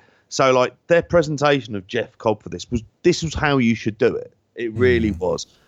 And they kept him strong in there as well. And I imagine there's going to be a bit of goodwill. I could see the scenario where he basically does his own thing, does New Japan as well, the Cup, see if there's anything being offered. I can imagine if he's not doing G1, he'll end up signing. Yeah, I think that's probably it. Or, maybe he'll do something where he gets to work both. Maybe he'll be somebody along the lines of that. But let's be honest, he didn't have a great G1 last time. That's true. Yeah, he'd fit better in somewhere like AEW. Based on this show, I think he probably would. He looks in good shape as well. He was not like he was in bad shape before, but he certainly looks like a lot more kind of just physically fit. Definitely. But yeah, I thought that was a highlight of the show, and we're burying the lead, and I do think it was maybe the minor criticism I'd say is doing Moxley against the Big Bad Monster and Cody versus the Big Bad Monster on the same show. I would have maybe timed them to be on different shows, but that's, minor criticism because both were great. And my God, was Cody Wardlow another great example of that. Cody Rhodes, these crowds live and die for him. I live and die for him. I'm watching this show 24 hours later in my bedroom and I'm screaming for Cody. Did you imagine Cody Rhodes at this running him as this top babyface and this he belongs at the top of these cards. I thought he was absolutely phenomenal in this cage match as far as smoke and mirrors go, and just generally is working with a bit of a big lump of a lad, but a big lump who has a bit of a potential. I'm sure this was absolutely the Cody Rhodes show, and I was sad that the rating they drew, I think it was below the 900,000. I was kind of hoping this is the well built big cage match would do a little bit better than it did. But yeah, Cody for me is, as much as I enjoy Jericho, he's been the highlight of AEW so far, and I thought this was just a absolute home run of a main event segment, and everybody played the role absolutely perfectly in this one. Yeah, they did, and you know what? That gif, that clip of him doing the moonsault from the cage is going to be something that's going to be all over everything they push now. That's kind of like, I won't say iconic moments necessarily, but that's certainly one of the bigger moments they've had as a company. Yeah, they can use that for years as a form of promotion. It's Elix Skipper on the cage, JP. Yeah, it is. With more emotion. With more meaning. With more emotion. And you know, I watched this. I was kind of expecting Wardlow to be green and athletic, and the rest. He was I was somewhat pleasantly surprised. He's obviously like not ready to be kind of working big main events and the rest. Did he look better than say Sid in War Games in '91? That's what I was thinking. I thought he did. Yeah, think about how clumsy Sid looks in that. Yeah, whereas I thought that Wardlow was like a bit more polished than that. Yeah, he was. He has good presence about him as well. I mean, it's just going to take time. I mean, it's funny because they don't do house shows and they shouldn't be doing house shows. But if they were doing them, it'd be like a case where him and MJF would be doing tags against Cody and Dustin Rhodes, like on a loop for kind of months back in the day in order to kind of build him up. And I'm, you know, ever since like Mr. Hughes and Diesel and that, I've always been fond of that kind of. And Batista, obviously, that kind of big enforcer, quiet enforcer, he doesn't say much, but the point when they do actually turn, it turns into a big deal. I'm, you know, I think he had like a really good performance for someone of his experience level. Cody's an absolute star. They live and die. The blade job looked like a kind of sedate blade job as well. He didn't look kind of like very nasty in the rest of it. TNT aren't going to kick off. Nah, they're not going to kick off about this as well. They've just invested $45 million a year into them, so they would have got approval for it. It's not something they're going to be doing on a regular basis. They're not doing Shayna Baszler biting the back of Becky Lynch's fucking head off. Oh, they're the Blood and Guts promotion, JP. That's AEW. Yeah. Blood and Guts. That's them. They had cannibalism on there, Shayna. No fucking position. Yeah, as well as the company's done necrophilia. There we go. Well, the COO of the company has done necrophilia. Yeah, and that's fine. Yeah. So yeah, I don't know. What do you guys think about it? I like the emotion there. I thought that was great. The smoke and mirrors were for this style of match. That's exactly what it should have been. I liked the stuff of Arn Anderson and MJF as well. I liked they played off the sort of Arn Anderson Dusty moment from years before. You know, it's not a reference everyone's going to get. But those that do get it, there's a little kind of sort of almost like Easter egg there, if anything, with that. I thought MJF was great on the outside as well. Played his role incredibly well. I think you say about not the 900,000, Benno. Yeah, it would have been nice if it got up to that million mark. But, you know, that's still no number to be disappointed with. I think that's still a very good number. Just to be under $1 million for that segment on the show. It's not as if, like, how many segments on AEW have done over $1 million? It's Jericho, isn't it? Yeah, and I know that opening show did 1.4, and if they slowly build a bit more momentum, you hope they can maybe crawl up. Because I don't know what people are doing watching NXT, and there's about 600,000-700,000 of them watching NXT while this shit's going on. Actually kind of means something, you know. What I'll also say as well is I love the fact that he just pinned him with a moonsault. Yeah. He hit the moonsault, and that was it. And it was like, yes, like... After he kicked out the crossroads as well, which protects him. But it feels like it could be like an ultimate finish of a Cody in this sort of match. If Cody ends up in a cage again, you can play off of that moment. Yeah, and you can play off of that moment. Does he miss it at some point? Or is it like this great move that finishes someone off whenever he hits it? Kind of like his burning hammer, possibly. It used to be Shawn Michaels' secondary finish in his 1996 run. Nice moonsault. You could do that. It could work. I think Cody, if anyone's going to get over it, it's Cody. But yeah, I loved it. I think for me as well, I like I'm kind of split on I like their cage design. Like, I thought that was cool, like the big tall cage and allowing them to do that big moonsault off. I kind of like them going back to the old school. You've got to pin or submit in the middle of the cage. Although the kid in me did enjoy like the escape the cage WWE trope. I like the climb over, but I never liked going through the door. Going through the door was always kind of anticlimactic, and you had like, I think only Owen and Brett made that spot work. Like Agreed. everyone else, it I was just about to say that. Yeah, I think there was that ROH match Austin Aries against Colt Cabana where Aries literally did a suicide dive out the cage. They're the two times it logistically made sense. It never made sense otherwise. I didn't mind going over the top, to be honest, Joe. I was like that as a kid. Maybe it was just I like the big blue bar cage and I like watching people climb it. But I appreciate that they're putting their own stamps on things like this. JR's getting a bit salty on commentary about this is the way cage matches are supposed to be, and they're just setting themselves up, aren't they, as different and not just following the WWE rulebook. Yeah, look, cage matches I absolutely hate. Along with lots of other things I hate about tables wrestling. matches, ladder matches. I can deal with a tables match. Ladder matches, I like a ladder match over the years. I think it's quite hard to innovate in a ladder match these days. I'm not sure what new things can happen in ladder matches. We've basically seen everything. But a cage match, I just hate, because I often find it constrains the two wrestlers in the match. I often find that they don't work to the gimmick. I often find I get really bored in them, and they just play with the same tropes over and over again. Climbing, how much fun is lots of climbing during a match?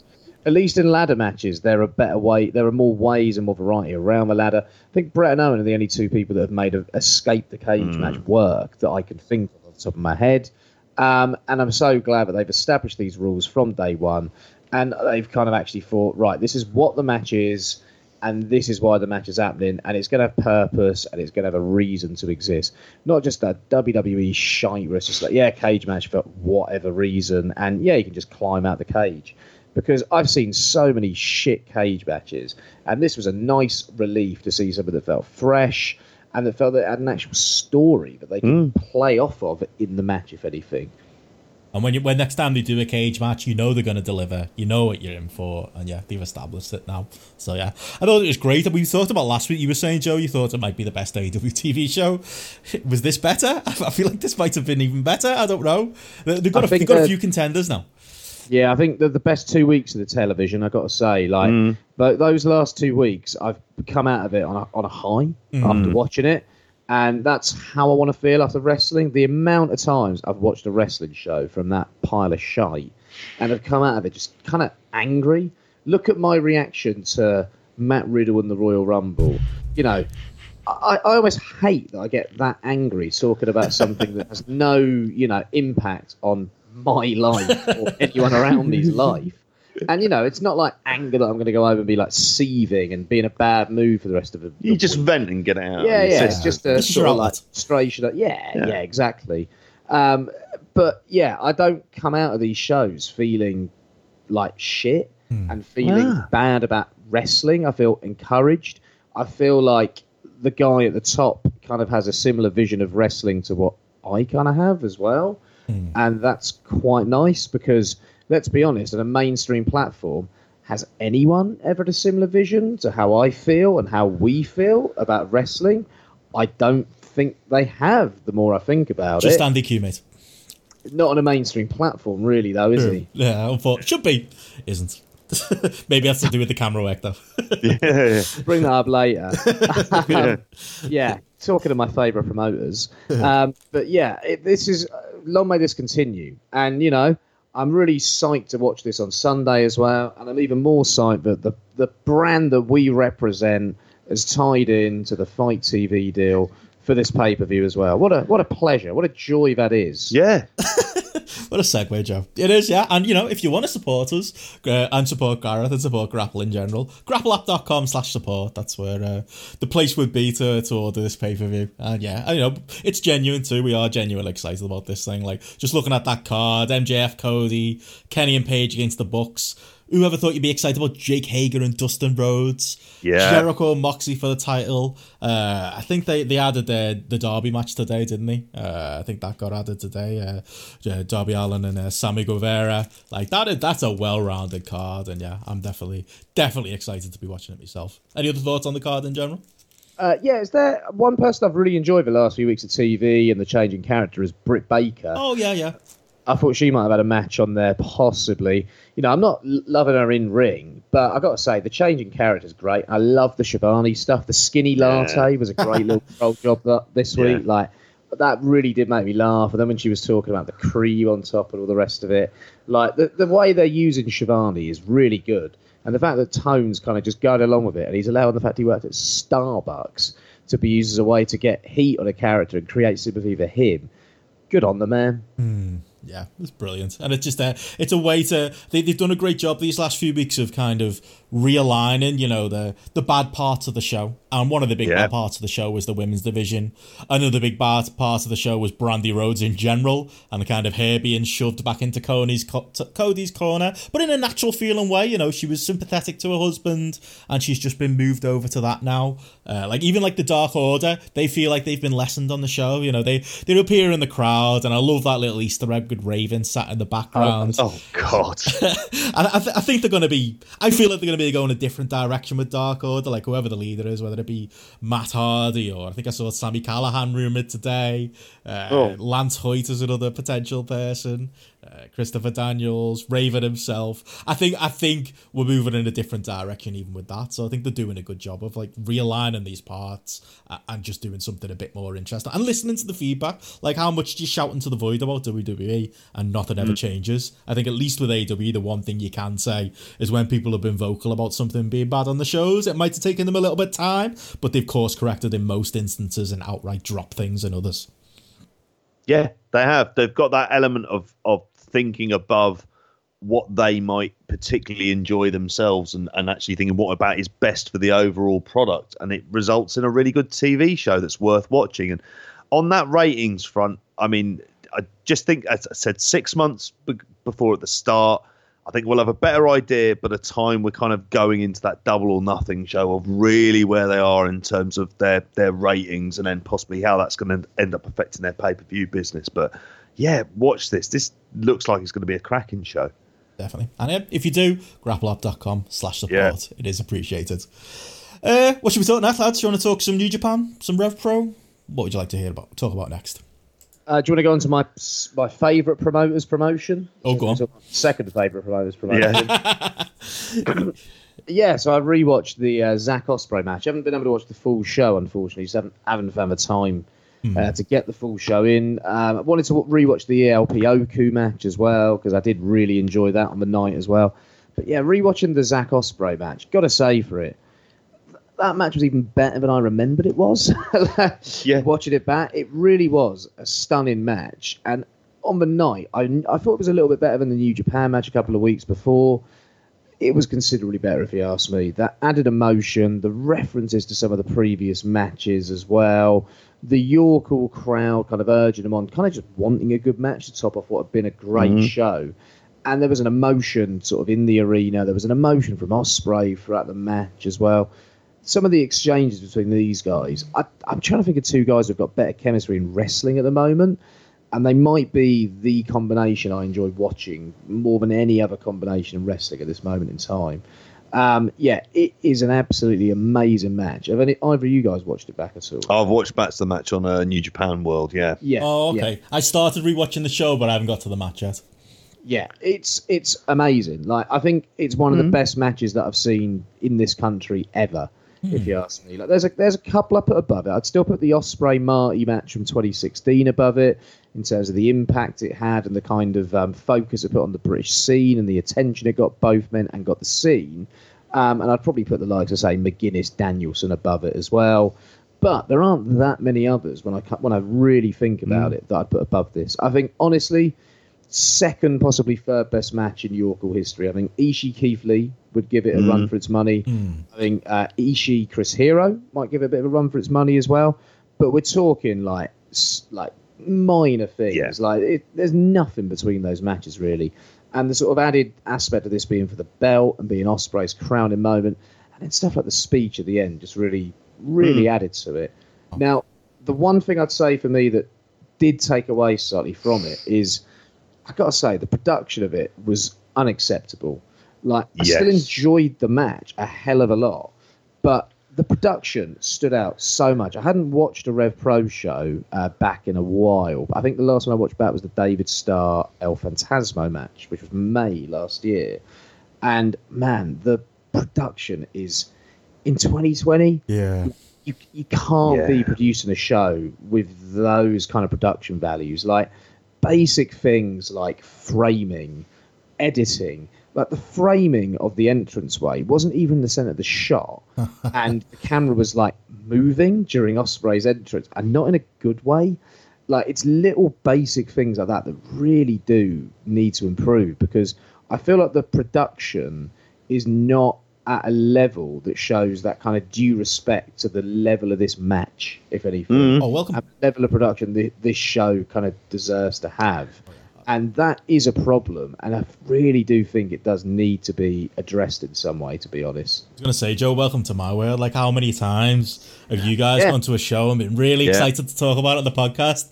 And you go, Benno, what did you think? And I'm like, it was fine, but like, it's just following RevPro from afar can be a genuinely, like, just unenjoyable experience. Like, you can watch it and you can know what's happening in front of you. It's one of the best matches in the world. Like what Ospreay Zack Sabre sounds like it come across on tape, but having to sit through that production, it's the camera work, it's the cameramen shooting their own feet in the floor at times. It's like stuff that you wouldn't expect in like mid-2000s indies. Like, just the cameras themselves are better. I mean, the bit of the show I saw, the hard cam looked great.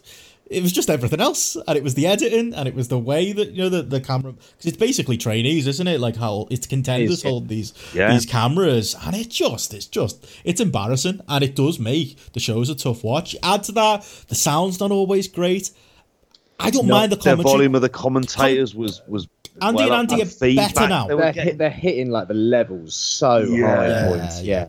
And that comes from me, and I do that on my mic a lot too, and I try and tune that down for the podcast. But again, you know, like, as far as putting across like a professional production, like, I don't mind Andy and Andy as a commentary team. I used to hate them. I used to think they were terrible, and it was just in-jokes and nonsense. I kind of like their in-jokes and nonsense now, so maybe that's part of it. But they are better commentators now, I think, and they know when to let the action breathe. But again, when they're screaming over it and when the levels are as off as they are, it makes it harder to enjoy, doesn't it? And it just makes it just feel low budget. Like, weren't you watching like some boxing from York Hall the other day, JP? Like, I watched it as well. I can imagine the difference. Exactly. Rock and Roll Saturday Night. It was on ITV, but it was also on BT Sport as well. They were simulcasting it, and it was the presentation of York Hall. And I've been to watch boxing in York Hall like many years ago, sort of near like early 2000s. And so it's been a long time since I'd seen like a boxing card from York Hall. And the only real reason wasn't necessarily because of the boxing itself, although it was just on. It was more to see how it looked. And it was interesting because the hard cam they use is a camera that's over the entranceway. So the thing that it captures is the hall itself. Whereas having the hard cam on the other side, you kind of miss the entire balcony. You don't get any aspect of that. And they were able to now, obviously, it's ITV, you know, multi-million-dollar operation they've got there as well. But they managed to put the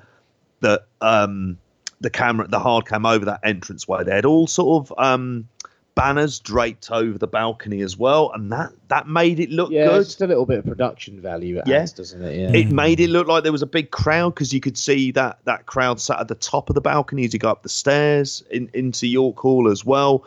It also, at the same time, it was mainly the hard cam they used. They trust the hard cam.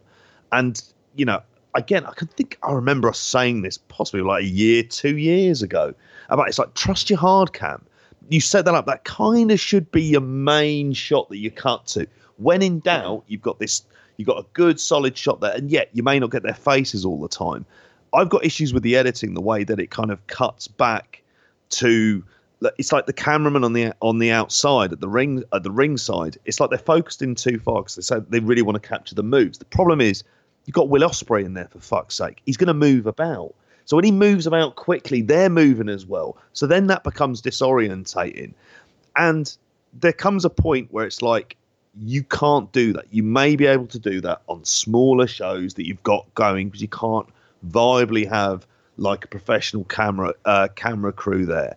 But why not, for those shows, get proper cameramen in there, get them to use things like gimbals, just to be able to kind of keep the camera stable, make the shots flow. That's the big thing for me. That's what the videographers at Riptide use. And if you notice, and you'll know, Ben, because you've seen a fair whack of Riptide as well, they don't cut away all of the time. They're not obsessed with it. It's just like, leave that Kevin Dunn shite out of the way. Like, I'm not saying I want idiot. Riptide style production value. It wouldn't work for their USP. Yeah. But like one of the big things for me is the jerky handheld camera work that feels like it's almost like a guerrilla filmmaking piece. It feels like it's some sort of like documentary. It's not like fucking mumblecore, is it?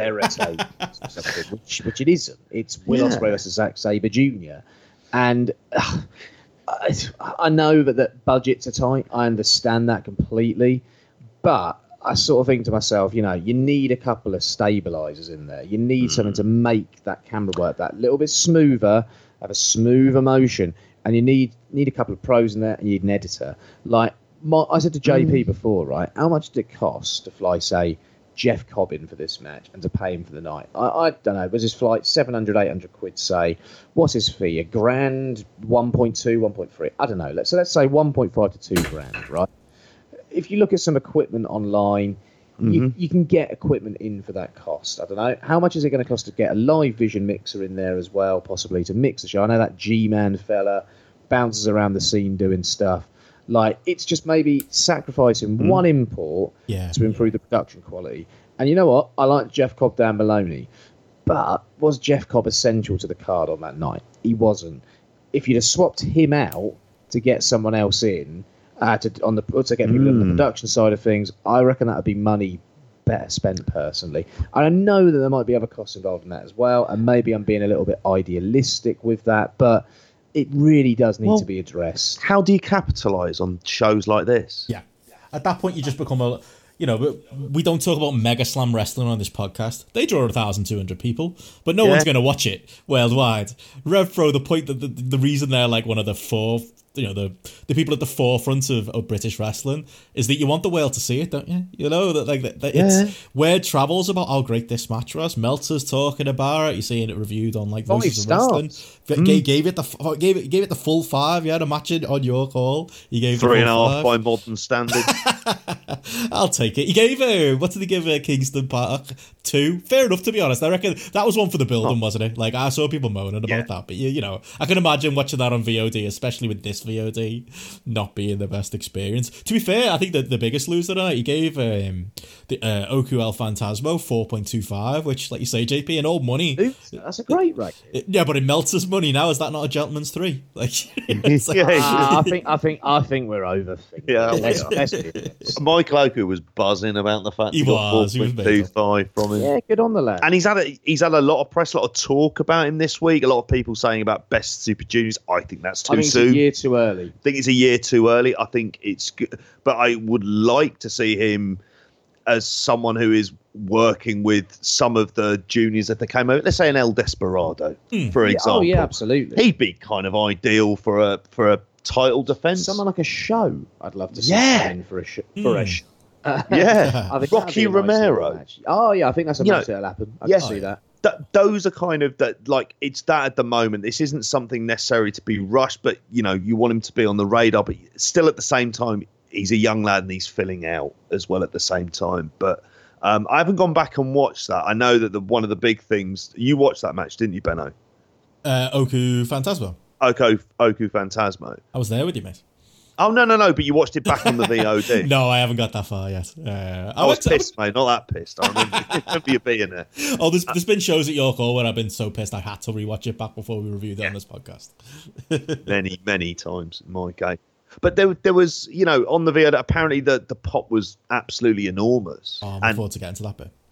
And it's one of the things that you kind of always think to yourself that if you had that moment and it was filmed well, I don't know, obviously we've banged on about it, that becomes an easy clip to put out on YouTube of Oku wins the title, look at the crowd after the match.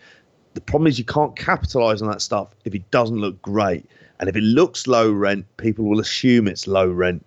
This is a different era. This is the point where digital media and access to software and equipment it's kind of more open at any point in time than it ever has been. They're also based on the South Coast. It's like the home of media studies as a subject. You think of the amount of people who would be trained and have degrees come out of university around there.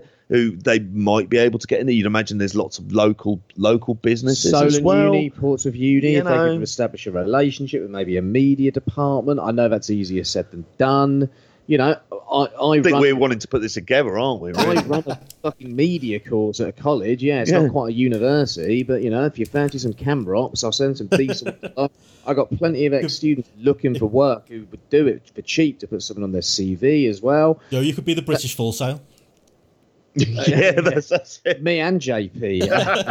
That's great. There are people out there who could do this, who are qualified to do this and have got experience doing this sort of thing. And it does need to happen at this point in time, if anything. And I think one of the things that was really in my mind when I was watching Zach Ospreay, I was thinking, this is the hottest match that has happened on the European scene since Starr versus Devlin, right? And look at the production values of Starr versus Devlin. Yeah. Look how big time it looks. You can proudly put that on YouTube. Absolutely. Can you do that with this?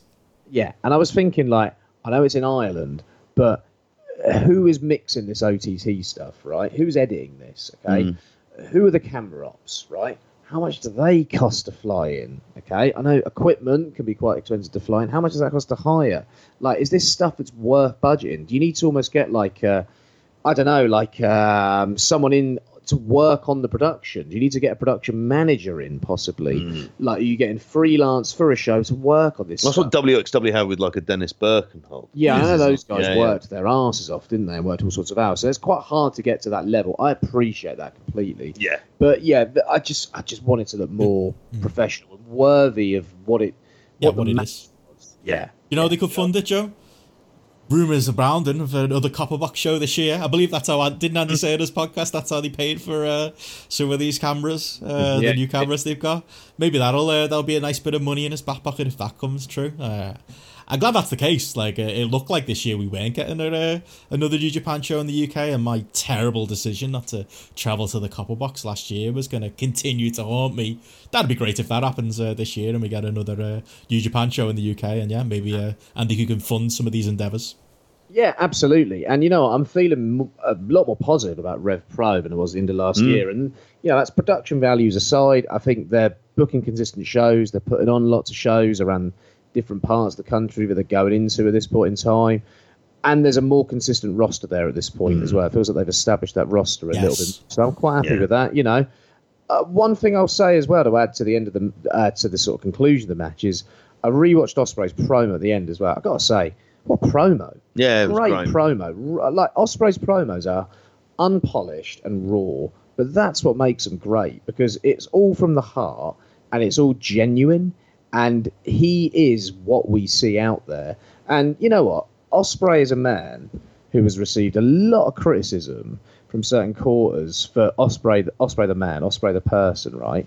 And I just think to myself, imagine, right? One thing I heard when he was making this speech is he said something about being stupid, and someone shouted out something like, "I've seen your tweets." Oh, fuck off. My thought at that moment in time was, do one, shut up, take your mind out of Twitter, right? And it got me thinking, right, when I was watching this promo. So I was thinking, in the last couple of weeks, we've had some terrible stuff happening in the UK. You had the whole Caroline Flack incident with the suicide. And I was thinking, remember those people that tried to cancel Will Ospreay? Do you remember the people that tried to get Will Ospreay cancelled because he said a few little things that made you feel a bit uncomfortable on Twitter that you didn't like too much? Imagine if they got Will Ospreay cancelled. Imagine if we didn't get this moment. Imagine if Will Ospreay right now wasn't a wrestler and was getting booed in buildings because he made a few controversial comments that were barely controversial on Twitter that you didn't like because you lived in this insular little world online where you like to play the victim constantly and call people out for things that don't really matter fundamentally in the real world, but it furthers your own victim narrative and makes you look good amongst a few little small people who also like to invest in victimhood online. And I was thinking to myself, thank God most of those people are fucked off, and thank God they're gone, because Will Ospreay was not cancelled. And to my knowledge, not many wrestlers were cancelled, because this culture of cancelling people is toxic, it's disgusting, it's vile, and it needs complete reassessment. It's illiberal. It's completely illiberal. My thought on it was the type of people that were going around doing this were people that were joining little sects in British wrestling. I've given that PW Girl Gang a lot of criticism in here before. And, people have probably criticised me for that and tried to claim that I'm things that I'm not. The reason I was criticising them was because they were the kind of people that were involved in that cancel culture bollocks. Not everyone. That's harsh to say it was everyone. There were people who I met who were genuinely nice people who weren't about that shite. But there were a lot of people, influential, loud voices amongst that group of people who were getting off and calling people out and trying to cancel people and trying to make British wrestling as idealistic as possible to suit their narrative. And they were trying to constantly play victims of this and get the likes of Ospreay, a man that grew up in a working class family in Essex, cancelled because he didn't think in the exact same way as them. And that was unfair, and that was ultimately tragic. And thank God they fucked off, because they're the equivalent of what I would call digital vigilantes, right? I'd say the vigilantes I like: Gene Hackman in The French Connection, Charles Bronson in Death Wish, Travis Bickle in Taxi Driver, proper vigilantes. Those films aren't very woke. Go watch them films. Popeye Doyle and The French Connection, a film made 49 years ago, an Oscar-winning film by one of my favourite directors, William Friedkin. Fucking great film. Gene Hackman's character, not woke in any way at all, and better for it, because he's a fucking great character and he's incredibly entertaining. The world does not revolve around those people, and thank God they didn't get the likes of Will Ospreay cancelled, because we wouldn't have got this moment. We wouldn't have seen Ospreay rise through the ranks to where he's got to. And we need to start valuing these people, and we need to start ignoring the cancellers and those that are looking to get themselves over as a result of trying to cancel good people, talented people, to make themselves feel better in their small little world. Because Will Ospreay is someone to value. He's a fucking treasure. Look at what happened to Paul Gascoigne as a result of the tabloid newspapers. Look at the man now. It's fucking tragic, right? These people trying to do this shite are the walking, talking equivalent of tabloid newspapers in the 21st century, and they're completely unaware of it. You think 2 years ago, I know I'm going on a bit here, we were getting very angry about people throwing around rumours about various wrestlers that were completely unfounded. They were saying it on podcasts as well, and they had no right to say it because it was substanceless and it meant nothing. And thank God that shite has gone away. Let's start valuing our heroes. Let's start valuing the people that are fucking talented and see them for who they are. Let's not try and paint people up to bring them back down, because that's the worst thing that can happen. And let's value Will Ospreay and his pursuit towards the IWGP heavyweight title. How about that? I've been held at him for 2 fucking years. Yes. I hated them. I absolutely despise them. They accuse us of being things that we fundamentally are not. You know what? Yeah. We're proper liberals that think in a liberal fashion. They are the most illiberal liberals, and they are a fucking issue. Yeah, the whole thing's ridiculous. Like, I think with Ospreay as well, it's like, I mean, even if you take that out of it, like I always say to you, Joe, with Ospreay, it's like, I treat Ospreay like a Premier League footballer. I don't expect him. I don't expect him to agree with me. I respect his work. I think he's a generational talent. I think he's one of the best in the world. You know, I used to think that about Wayne Rooney once upon a time. I didn't expect to have a nice chat with Wayne Rooney and agree with him about, you know, every little facet of politics or agree with all of his opinions. I knew he was a sportsman and a very, very, very good sportsman at what he did. Maybe not as good as I thought he was when I was younger, but you know what I mean? I think I think part of it comes from coming from like a background where where maybe you follow football or you follow other sports, or you've just got some real life nous to kind of say, yeah, okay, Ospreay said some silly things on Twitter. Yeah, he defended his friends, or maybe the woke thing to do wasn't to defend his friends, and maybe even I personally would disagree with some of the friends he was defending. But if you just put some real life eyes on that, like, of course he did. He's just he's a dumb, very talented kid from Essex. Like, what do you expect from him? Like, of course he's gonna do that. Of course he's gonna defend his best mate. Of course he's gonna maybe say a silly thing on Twitter every now and then. Like, yeah, he's a young bloke in his fucking 20s. Yeah. He's gonna say shit like that. The idea that, like, you know, I'm obviously not a religious person, but lest he, I can't fucking say it now because it's gotten quite late. What was it? Something about, Fucking hell, mate. You're forgetting the Bible. I am forgetting the Bible. I've hit a complete memory block. Yeah. All right, I'll use another one then. People in glass houses shouldn't throw stones. Everyone has fucked up at various points. The idea of, and people are very choosy about who they cancel and who they don't cancel at times. Well, that's the other thing as well, isn't it? Because there are plenty, like Ric Flair. Sabu is cancelled. Yeah, but this cancel culture bollocks, it just needs to stop because, you know, I've seen people sort of almost not express regret over kind of investing in it a couple of years ago, and it was rampant in British wrestling a couple of years ago. It's still based around bringing up tweets from 3-4 years ago. That's still the fundamental core of it. And it's like, well, because it's not about forgiveness, redemption, change. None of that stuff is actually possible. It's about punishment. It's about punishment and revenge based on kind of own angst. It's about having a set idea of who someone is based on something they did in their past in some way. And people can change. People can be reformed as well.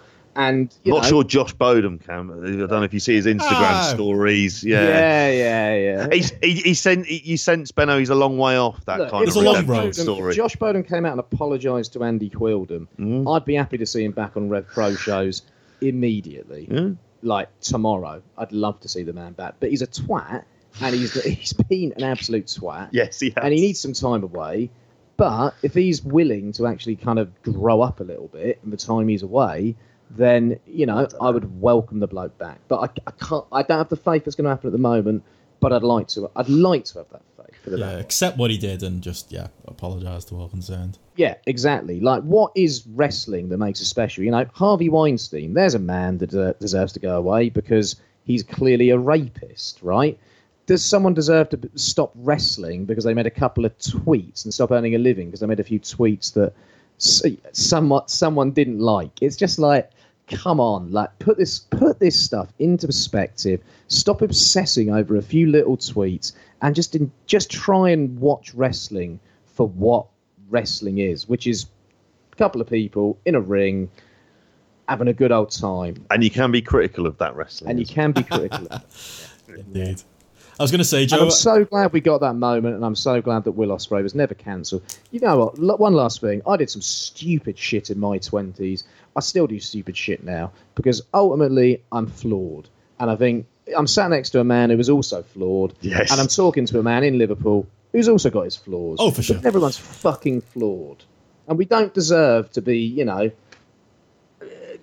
punished if we do one minor thing wrong for the rest of our fucking days. Anyway, cancel culture, fuck it, stop it, consider the context of things, consider the context of people's lives and people and who they are, and consider the fact that you're acting like a tabloid newspaper you probably rail against and don't read, number one, and just think about what you're doing. There we go.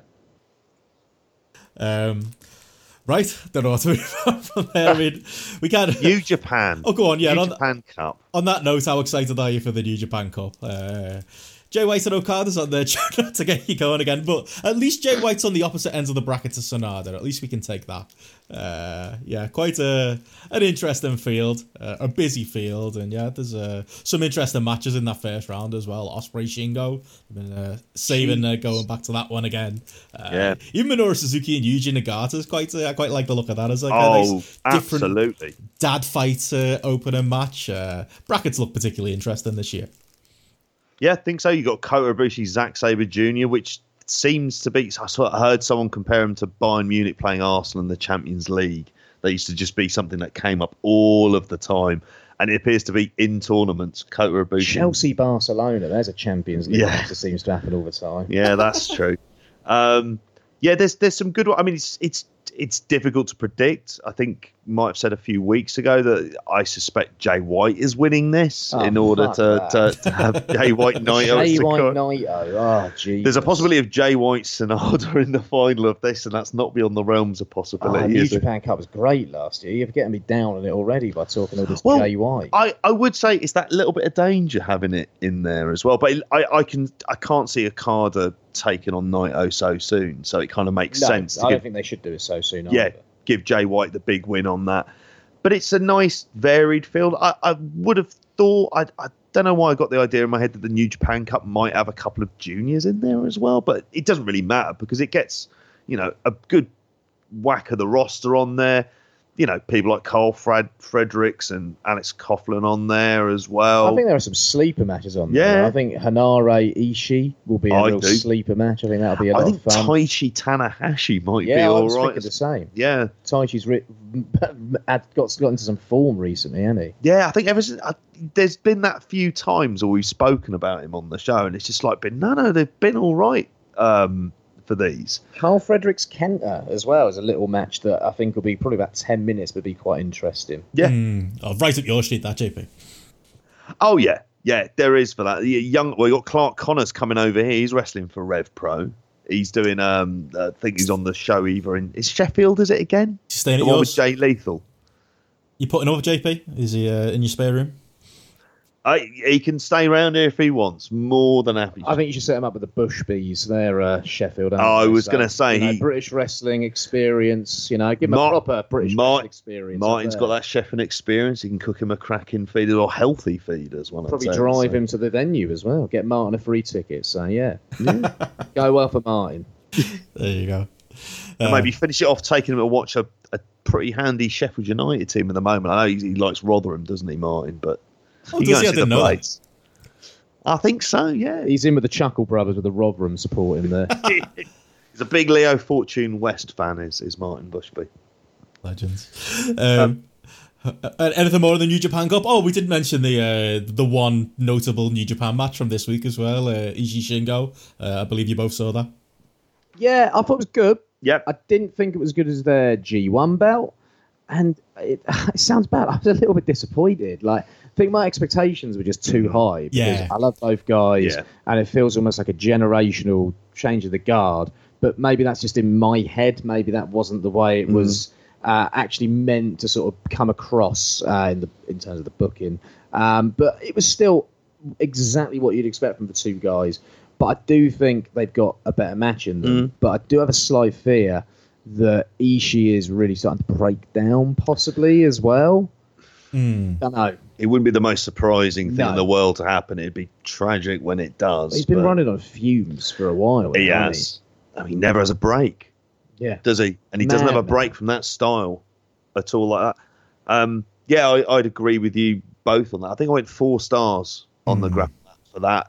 And I thought it was very good, but there was a lot better about it. I don't know if it was just me. I don't know if you watched the Golden Ace versus Gorillas of Destiny tag match. I did watch that, yeah. I enjoyed that. Yeah, I think good. A lot more than I thought I would do. It was a fun match. I like Tanahashi and Ibushi as a tag team. I like Tanahashi's kind of toned down style. Yeah. I think he's adapted and knows exactly where to hit his spots, how to use his charisma to get over selling as well. One of the better Tonga and Lower matches I can ever remember. I was going to say they stepped up for it as well. I'll tell you what, Lower is shit. I think he's proper shit, whereas I think Tama Tonga is serviceable. There's something good in there. If he did, oh God, I'm having a flashback to the G1 coverage we did a couple of years ago. Oh God. Just constantly ruining matches and just... And Lower's in the New Japan Cup as well. Tama Tonga's not even in there. And even I would admit he's the better of the two. I think Lower's pretty poor, to be honest. I don't think it's great. And I don't know if that comes with... He trained in... Wasn't he in NXT for it? He was Hunico. Yeah. I don't know if he's got the same background as he is Tama Tonga in terms of having that New Japan kind of experience early on and all the rest of it. And don't rate the guy. But the match I thought was good. And I'm really glad they've made that transition and put them on Tanahashi and Ibushi. Because we've said for years, haven't we, that they need to sort that tag division out, because I love tag team wrestling. I love All Japan's 90s tag division. And I feel like New Japan, if they kind of bring people in and out of the singles division at different times, can have a really great tag division. Imagine, say, like an Okada and Ospreay run as a tag team or something. I've got that written down here in my notes, because obviously they had Zack and Taichi come in. I saw Zack and was like, thinking Suzuki was following. I was so disappointed when it was Taichi. I get why, from the storyline perspective of what they're doing with Taichi, of why they're putting him in there. They're obviously very high. Zack and Suzuki, for me, they're the Eddie Guerrero, Chris Jericho of like the New Japan Tag Division. They've never wrestled in the New Japan Tag Division, have they? It's always been Rev Pro, but that's what they've got. That's some kind of vibe, if you ask me. That's right. But if they go down this route, and again, I think we've said this in previous shows, they need the tags to be able to headline shows. They really do. And you're not going to be able to headline shows with Guerrillas of Destiny.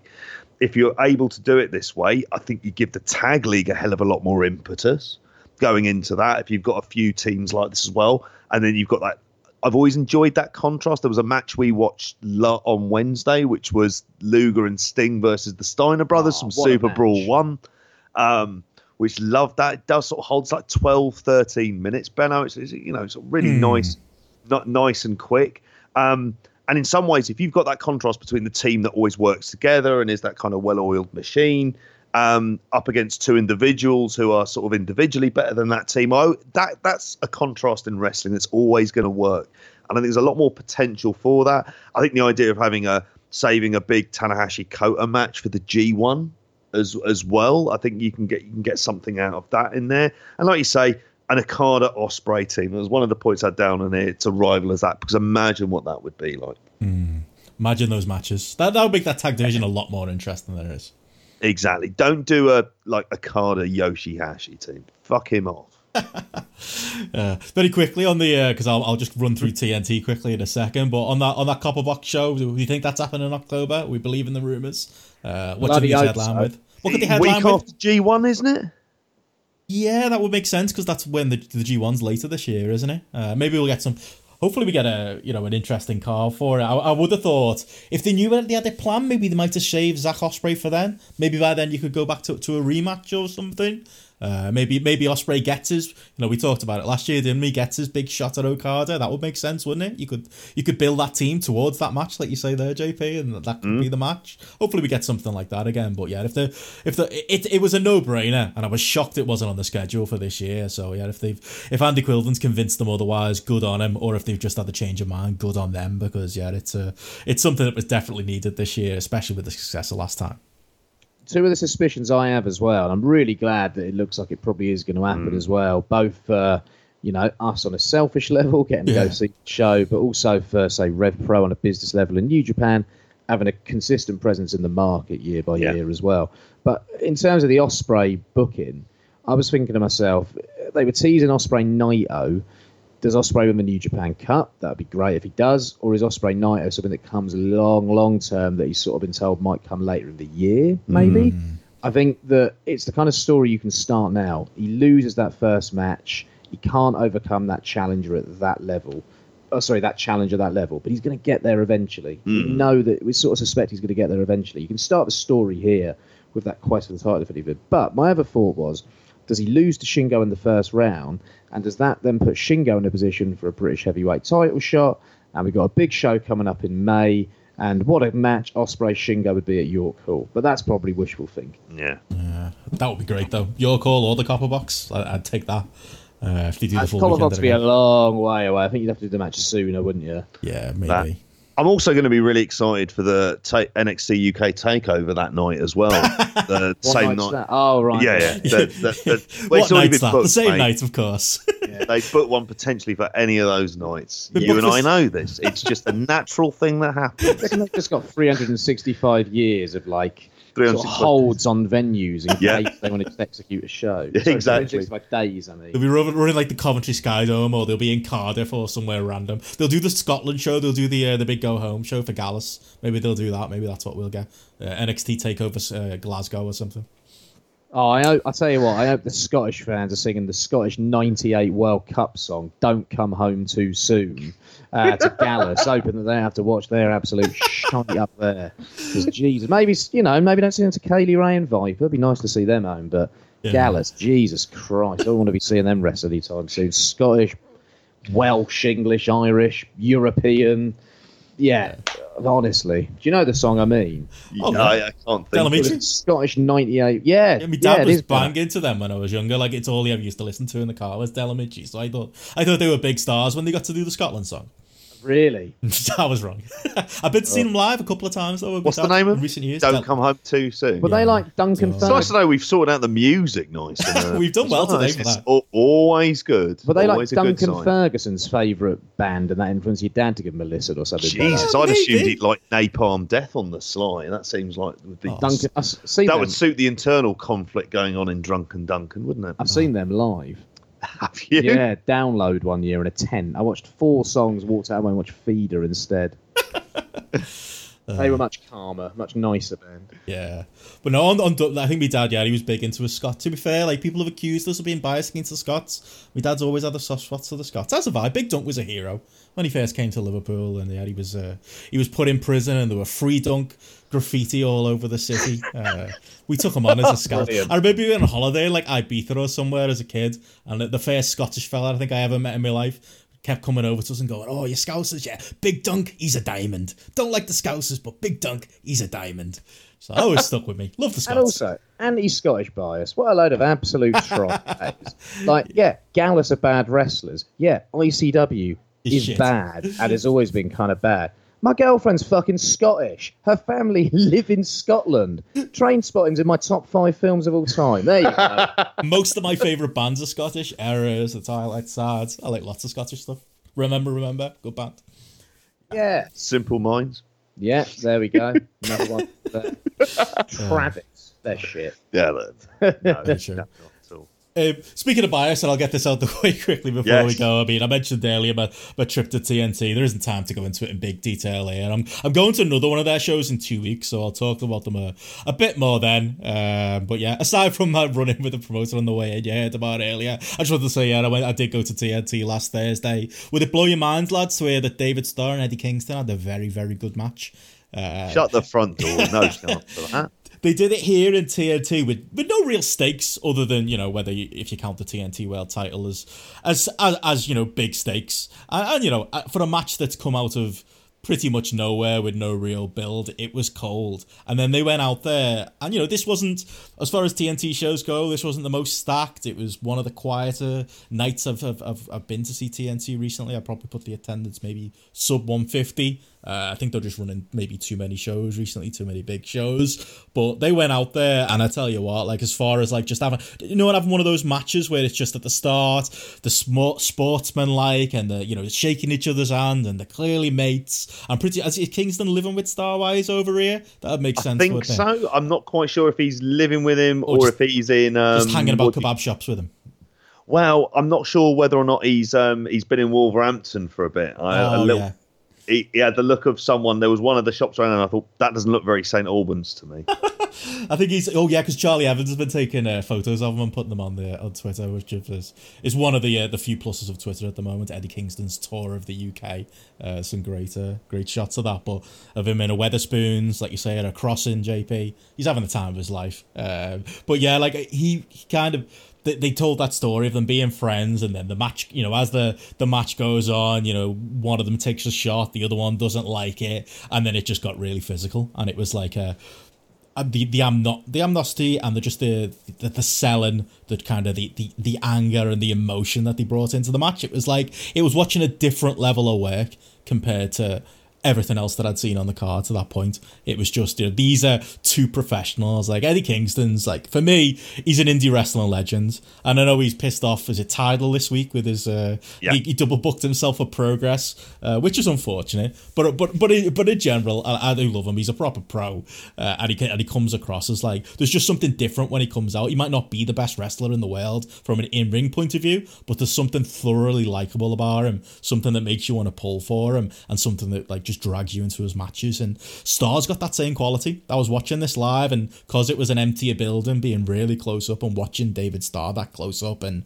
you talk independent wrestling legends, like David Starr's gonna be one. He's gonna be one that we talk about, in 10 years time, in 15 years time. So yeah, just wanted to give a shout out to that match because it was an incredible main event on an otherwise decent show. I mean, they had your mate Big Joe, JP was on against Sonny Derson, who I think is one of Grapple Garrett's favourites. They had like a match for the Ignition title, which is like their B-show title, and it had no right to get as over as it did in the building. That Big Joe gimmick, when he comes out, no matter the crowd, he's going to get over. It's very Crash Holly, isn't it? And you were going to buy one of his T-shirts at one point, JP, after seeing him once at Future Shock. He's really got something there, and he'd be great on pretty much any promotions card, I'd say. He was great at Future Shock when he had the match with the referee, didn't he? Chris Sharp, and he was, you'd see about the kind of, there's two, because he's Big Joe Nelson, isn't it? And then there's also another Joe Nelson. No, there's Joe Nelson and he's Big Guns Joe. There's another Big Joe, right. which is the confusion, who does like that's right. There's an two SIA Big Joes, gimmick. isn't it? Yeah. And the other Big Joe is big. Yeah, and this Big Joe is not. And this Big Joe isn't. And he's, but I can see him getting over massively. I think, who did we see Sonna Durson face on the Future Shock show that we were on as well? Was he teaming with Joey Hayes? He was teaming with Joey Hayes. Yeah. That's right. Against the Grizzled Young Vets. Mm.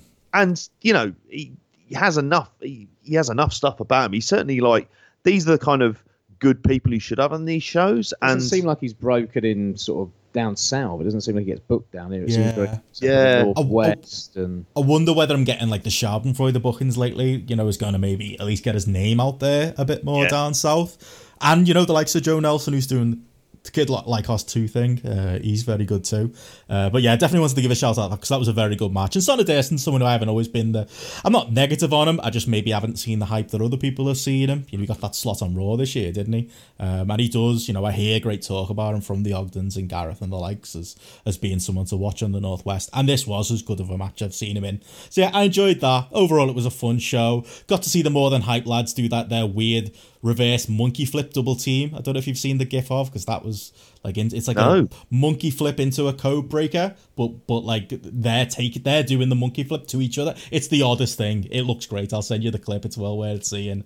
But yeah, they were on against the Kings of the North with Adam Max there, who does still come across as a star, and he's someone who you'd imagine is on that Johnny Ace hit list at WWE. Got to see Jordan Oliver on the shows, like a spotty GCW wrestler who has no business getting flown out for a TNT show. MLW Injustice. Oh, he's all right, Jordan Oliver. He's a pure, like I said this in the night, he's pure JPW. Remember like those Special K lads of the mid-2000s who wear baggy shorts and do flips and have big spotty matches, but have got a little bit of personality to them. He's kind of got that going for him. So it was enjoyable just getting to see somebody like him live in there with Scotty Davis and Senza Volto. So yeah, all in all, I had a fun time at the show.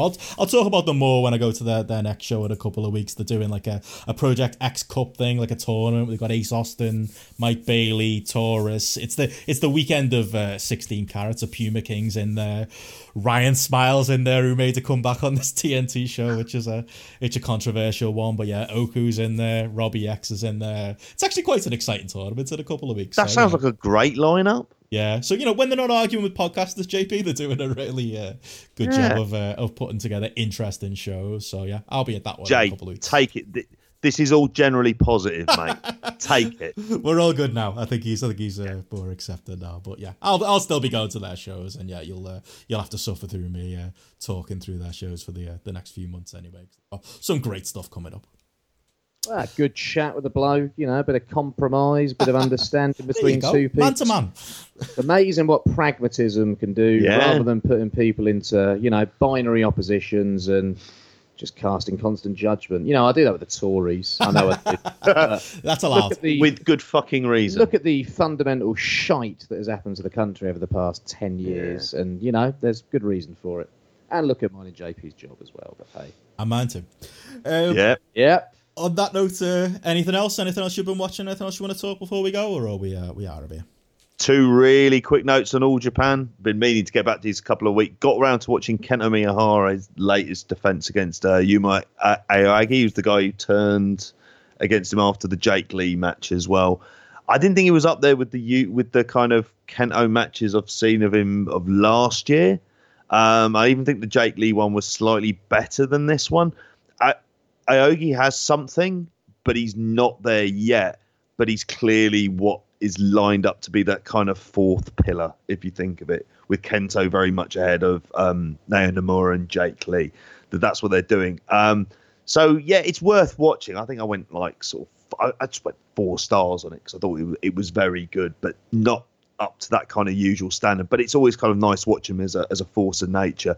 Got to see, is it Lucas Steele again? He was in the semi-main. He's in a heel stable, which He's was a beefy fucker, isn't Oh, he? he is. Do you know who's in there with? It's a proper beef fest, this. Yeah. Jesus Christ. It was like that roast I made you on January 5th. Yeah, The amount of beef involved there. Well, you were roasting another joint on Sunday as well, Well, weren't you? yeah, exactly. I can't get enough of them. Was this after watching some beefy fuckers? Well, in this one, it was Violent Giants. So it was Ishikawa and Sawama versus him and Sugar Hero, our friend, man baby, Sugar Hero Irie.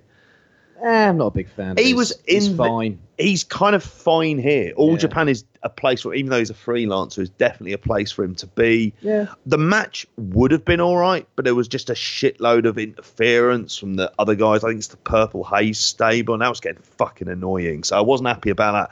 But Lucas still does not look out of place, and I think he took like 3 backdrop drivers from Suwama before he actually got pinned.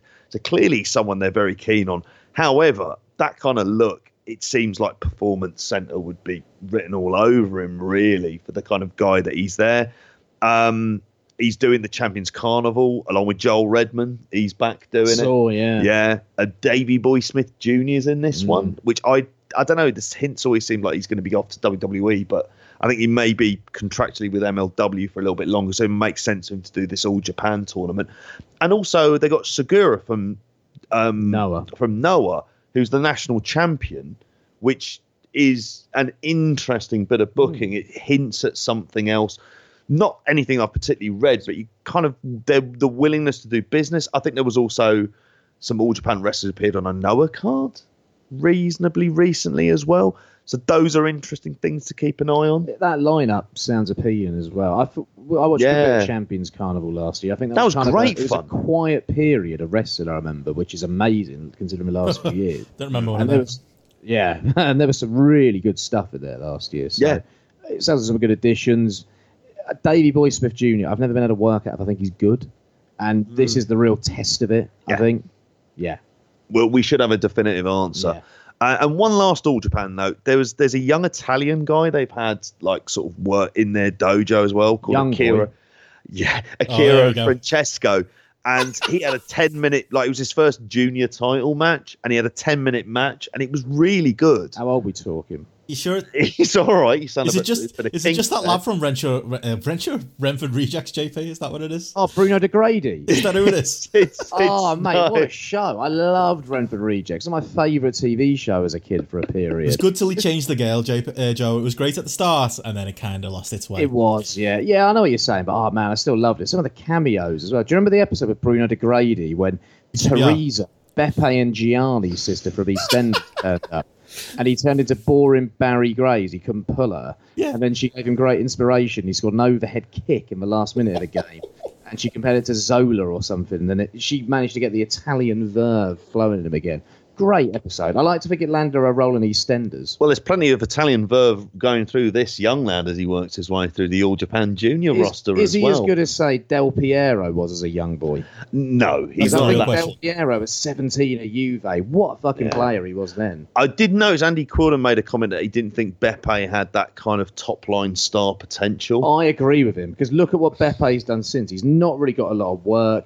He left EastEnders. He didn't get the big contract for, say, the Martin Kemps, the Ross Kemps of this world. Got with ITV upon their leaving. Yeah. He hasn't. And I think Batista, Brock Lesnar. The likes of even Tamsin Elfway, I think, was shit. But she got solid work afterwards as well. You know, hasn't made it quite to that level. Sean Slater getting work out in LA. True Blood. Pacific Rim. Yeah. Was Beppe just getting the push because of his look? Is that what we're saying? I think so. And then Beppe left and was just on the pool with Gaffney, and is still on the pool with Gaffney now. I know they got kicked out of a Chelsea-Norwich game earlier this season. He basically Buff Bagwell. Buff Bagwell's a great comparison, yeah. Yeah. Don't know if that makes Gianni in that case. Sorry, JP, we'll get back to you in a minute, but I've got to ask Joe, what happened in EastEnders this week? Why is Andy Quillen going on about EastEnders? What's happening? Why is it not kicking off? I had no idea what was going on, and then on Friday night, I had 2 separate people. I was out in London again on Friday night, quite drunk again, not at the level of last week. Okay. You know, did manage to control that. Regular on the booze now. Win or lose, mate. We finished drinking at around midnight. We were at McDonald's at Waterloo at about midnight, and I managed to get the last train home, so it was all good. And a couple of trusted sources, a very similar sense of humour to mine. One male, one female, who understand the kind of EastEnders comedy that I love. Were like, have you seen it this week? I hadn't seen it since Christmas. I think I've seen like an episode here and there. My girlfriend and we were watching dinner for absolute shite.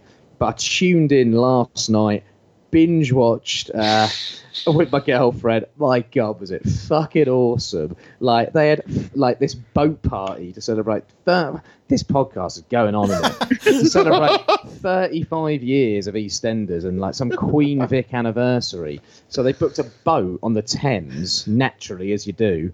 Got a coach from the square down to this boat, and then had like 4 different stories kind of tail off. So you had one with Danny Dyer and his wife and her being an alcoholic or something. You had one with Ian Beale and Sharon's son, because Ian Beale's son, Bobby, the one who was in the nick for murder, is out, and he's a like Muslim now, and has like found the peaceful side of like religion, all the rest of it. How's that going down with Beale? Well, Beale's struggling a little bit, but then Sharon's son was trolling him online and talking about how he was a terrorist and he got beat up in this terrorist attack. So Beale was after old Dennis.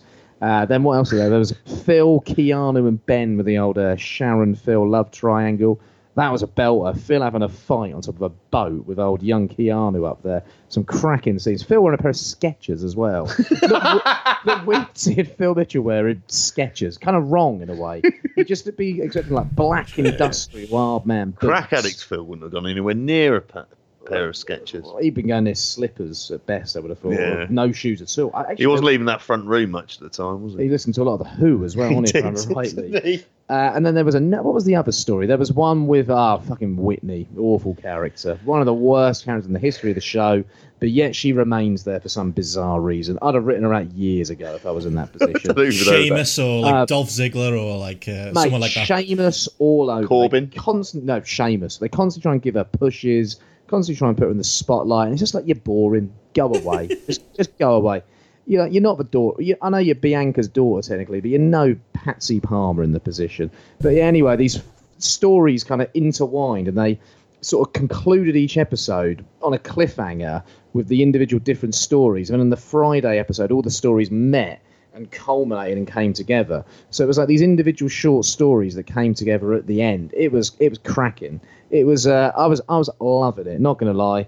Back on top form, some thrilling television, and Sharon's son Dennis died as Sharon was giving birth to her new baby as well, which Kathy helped deliver in a funeral parlour. Yeah. Well, sorry, just go back and... well, Ian Beale, so Martin Fowler as well. What's going on? Martin Fowler's daughter was given some ecstasy by the daughter of Nick Cotton. Oh my Do you remember God. The story, do you remember the storyline when Nick Cotton gave Martin Fowler ecstasy? Yep. And then Mark Fowler, Doug Williams, who I did see is doing the Ring of Honor Pure Title tournament. So, you know what? That AIDS medication is fucking good. It's playing off the old references. Jesus there. Christ, Yeah. he's like Magic Johnson squared, isn't he? He is, yeah. But yeah, a week of just intense drama, references to the past.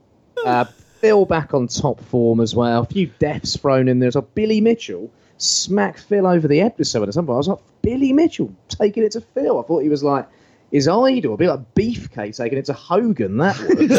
I couldn't believe what I was seeing. Yeah, but cracking week of soap opera action. Probably give it a break for a while again now, I would have thought. But yeah, if anyone wants to tell me about how great EastEnders has been anytime soon, I will tune in. It feels like their Mania weekend, bringing back all the big stars, all the nostalgia, but doing it right. Like, wrestling could take some lessons here. Good booking. Good booking. Sharon loses a child as she gives birth to a child. Sharon must be like 50. Yeah. Like, fucking hell. She was a teenager when I was a kid. Pumping her out at 50. Fair play to her. Yeah, yeah. Doing well. Well, there's your All Japan very review. much flair, isn't she? Oh, Like, no. with title runs. The Iron Man. No. I think you got to go with, who would Phil be? I suppose he's the Hogan of the promotion, isn't he? Still going strong late, old age. You would Bill. But as a tag team, they're very much the Steiners. Macho Man, maybe? Ian Bill for me is Jericho. Dangerous talk with Joe about Benno. Nah, because Bill's better than Macho Man at what he does. No. Oh, no. And Bill is Jericho. Everywhere. Bill is constantly reinventing himself, but he's still got that same intrinsic character quality. I think you've got young teenage Bill, you've got yuppie Bill, You've got Business Bill. Jay White Bill. Homeless Bill. You've got Hobo Bill, yeah. You've got Sitcom Comedy Bill, which is my favourite Bill, where he's like this flawed, like, middle-aged man who's straight out of like an 80s sitcom who's just a laughing stock constantly. You've got Player Bill. Some of the women he's pulled over the years. Jesus Christ. How he does it. Punching. Well and truly, yeah. Him and Denise at one point. I was like, get in there, Bill. Yeah, anyway. Not very woke, this podcast, is it? This week or just in general? No, people are getting a preview, Joe, what it'd look like if we ever had a Patreon, because this is how it'd go. Yeah. But EastEnders won't be this good every week. What I did see is someone linked me to some tweet that someone made about Andy Quilden doing a EastEnders podcast with me or something one week. And if he's up for it and he wants to talk old EastEnders, I'll pop down to Portsmouth again, or we can get on the blower and well up for it. Can you get a bit of South Coast discussion in there as well? What do you mean? Just general conversations about Saints and Pompey. Yeah, he's not a Pompey fan. He's not Essex, isn't he? He's an Arsenal fan, isn't he? I think he is. Yeah, I've just seen him tweet as well. He's stumbled across the Chris Wilson "Every Wrestling" theme song ever fits the Bills opening titles. 2 peas in a pod. You too, Joe. He loves what you love. Mate, if he wants to talk the Bill as well, I am bang on that. Any money he will mention at some point. Massive fan of the Bill. And good on it. Good taste. Brother from another mother. Good taste. Good lad. Anything more on All Japan, JP? You're all right. I think we moved next week. Tuned out. Look, you've got me on this podcast with a massive speech of these senders and a massive thing on cancel culture. So, you got your money's worth this week, and it was for free. So buy that pay-per-view using via the Grapple website. Tell us the address again, JP.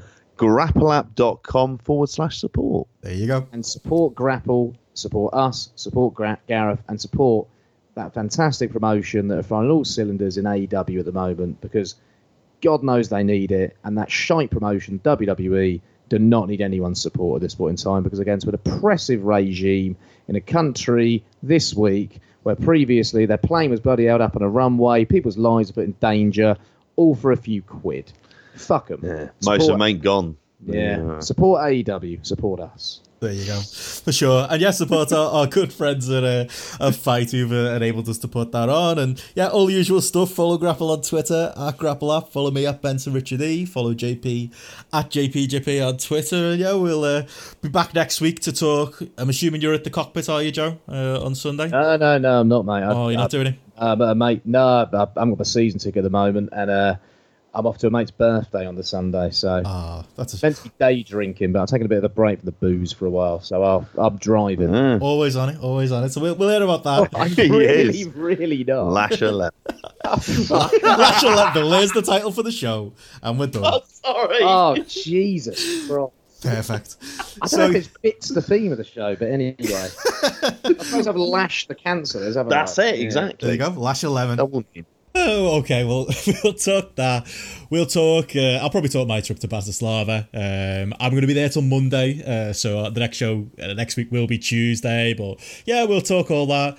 We'll talk the AEW pay-per-view. We might talk some wrestling from Qatar if JP gets his way. But yeah, other than that, we'll see you again next week for more of the same. Bye.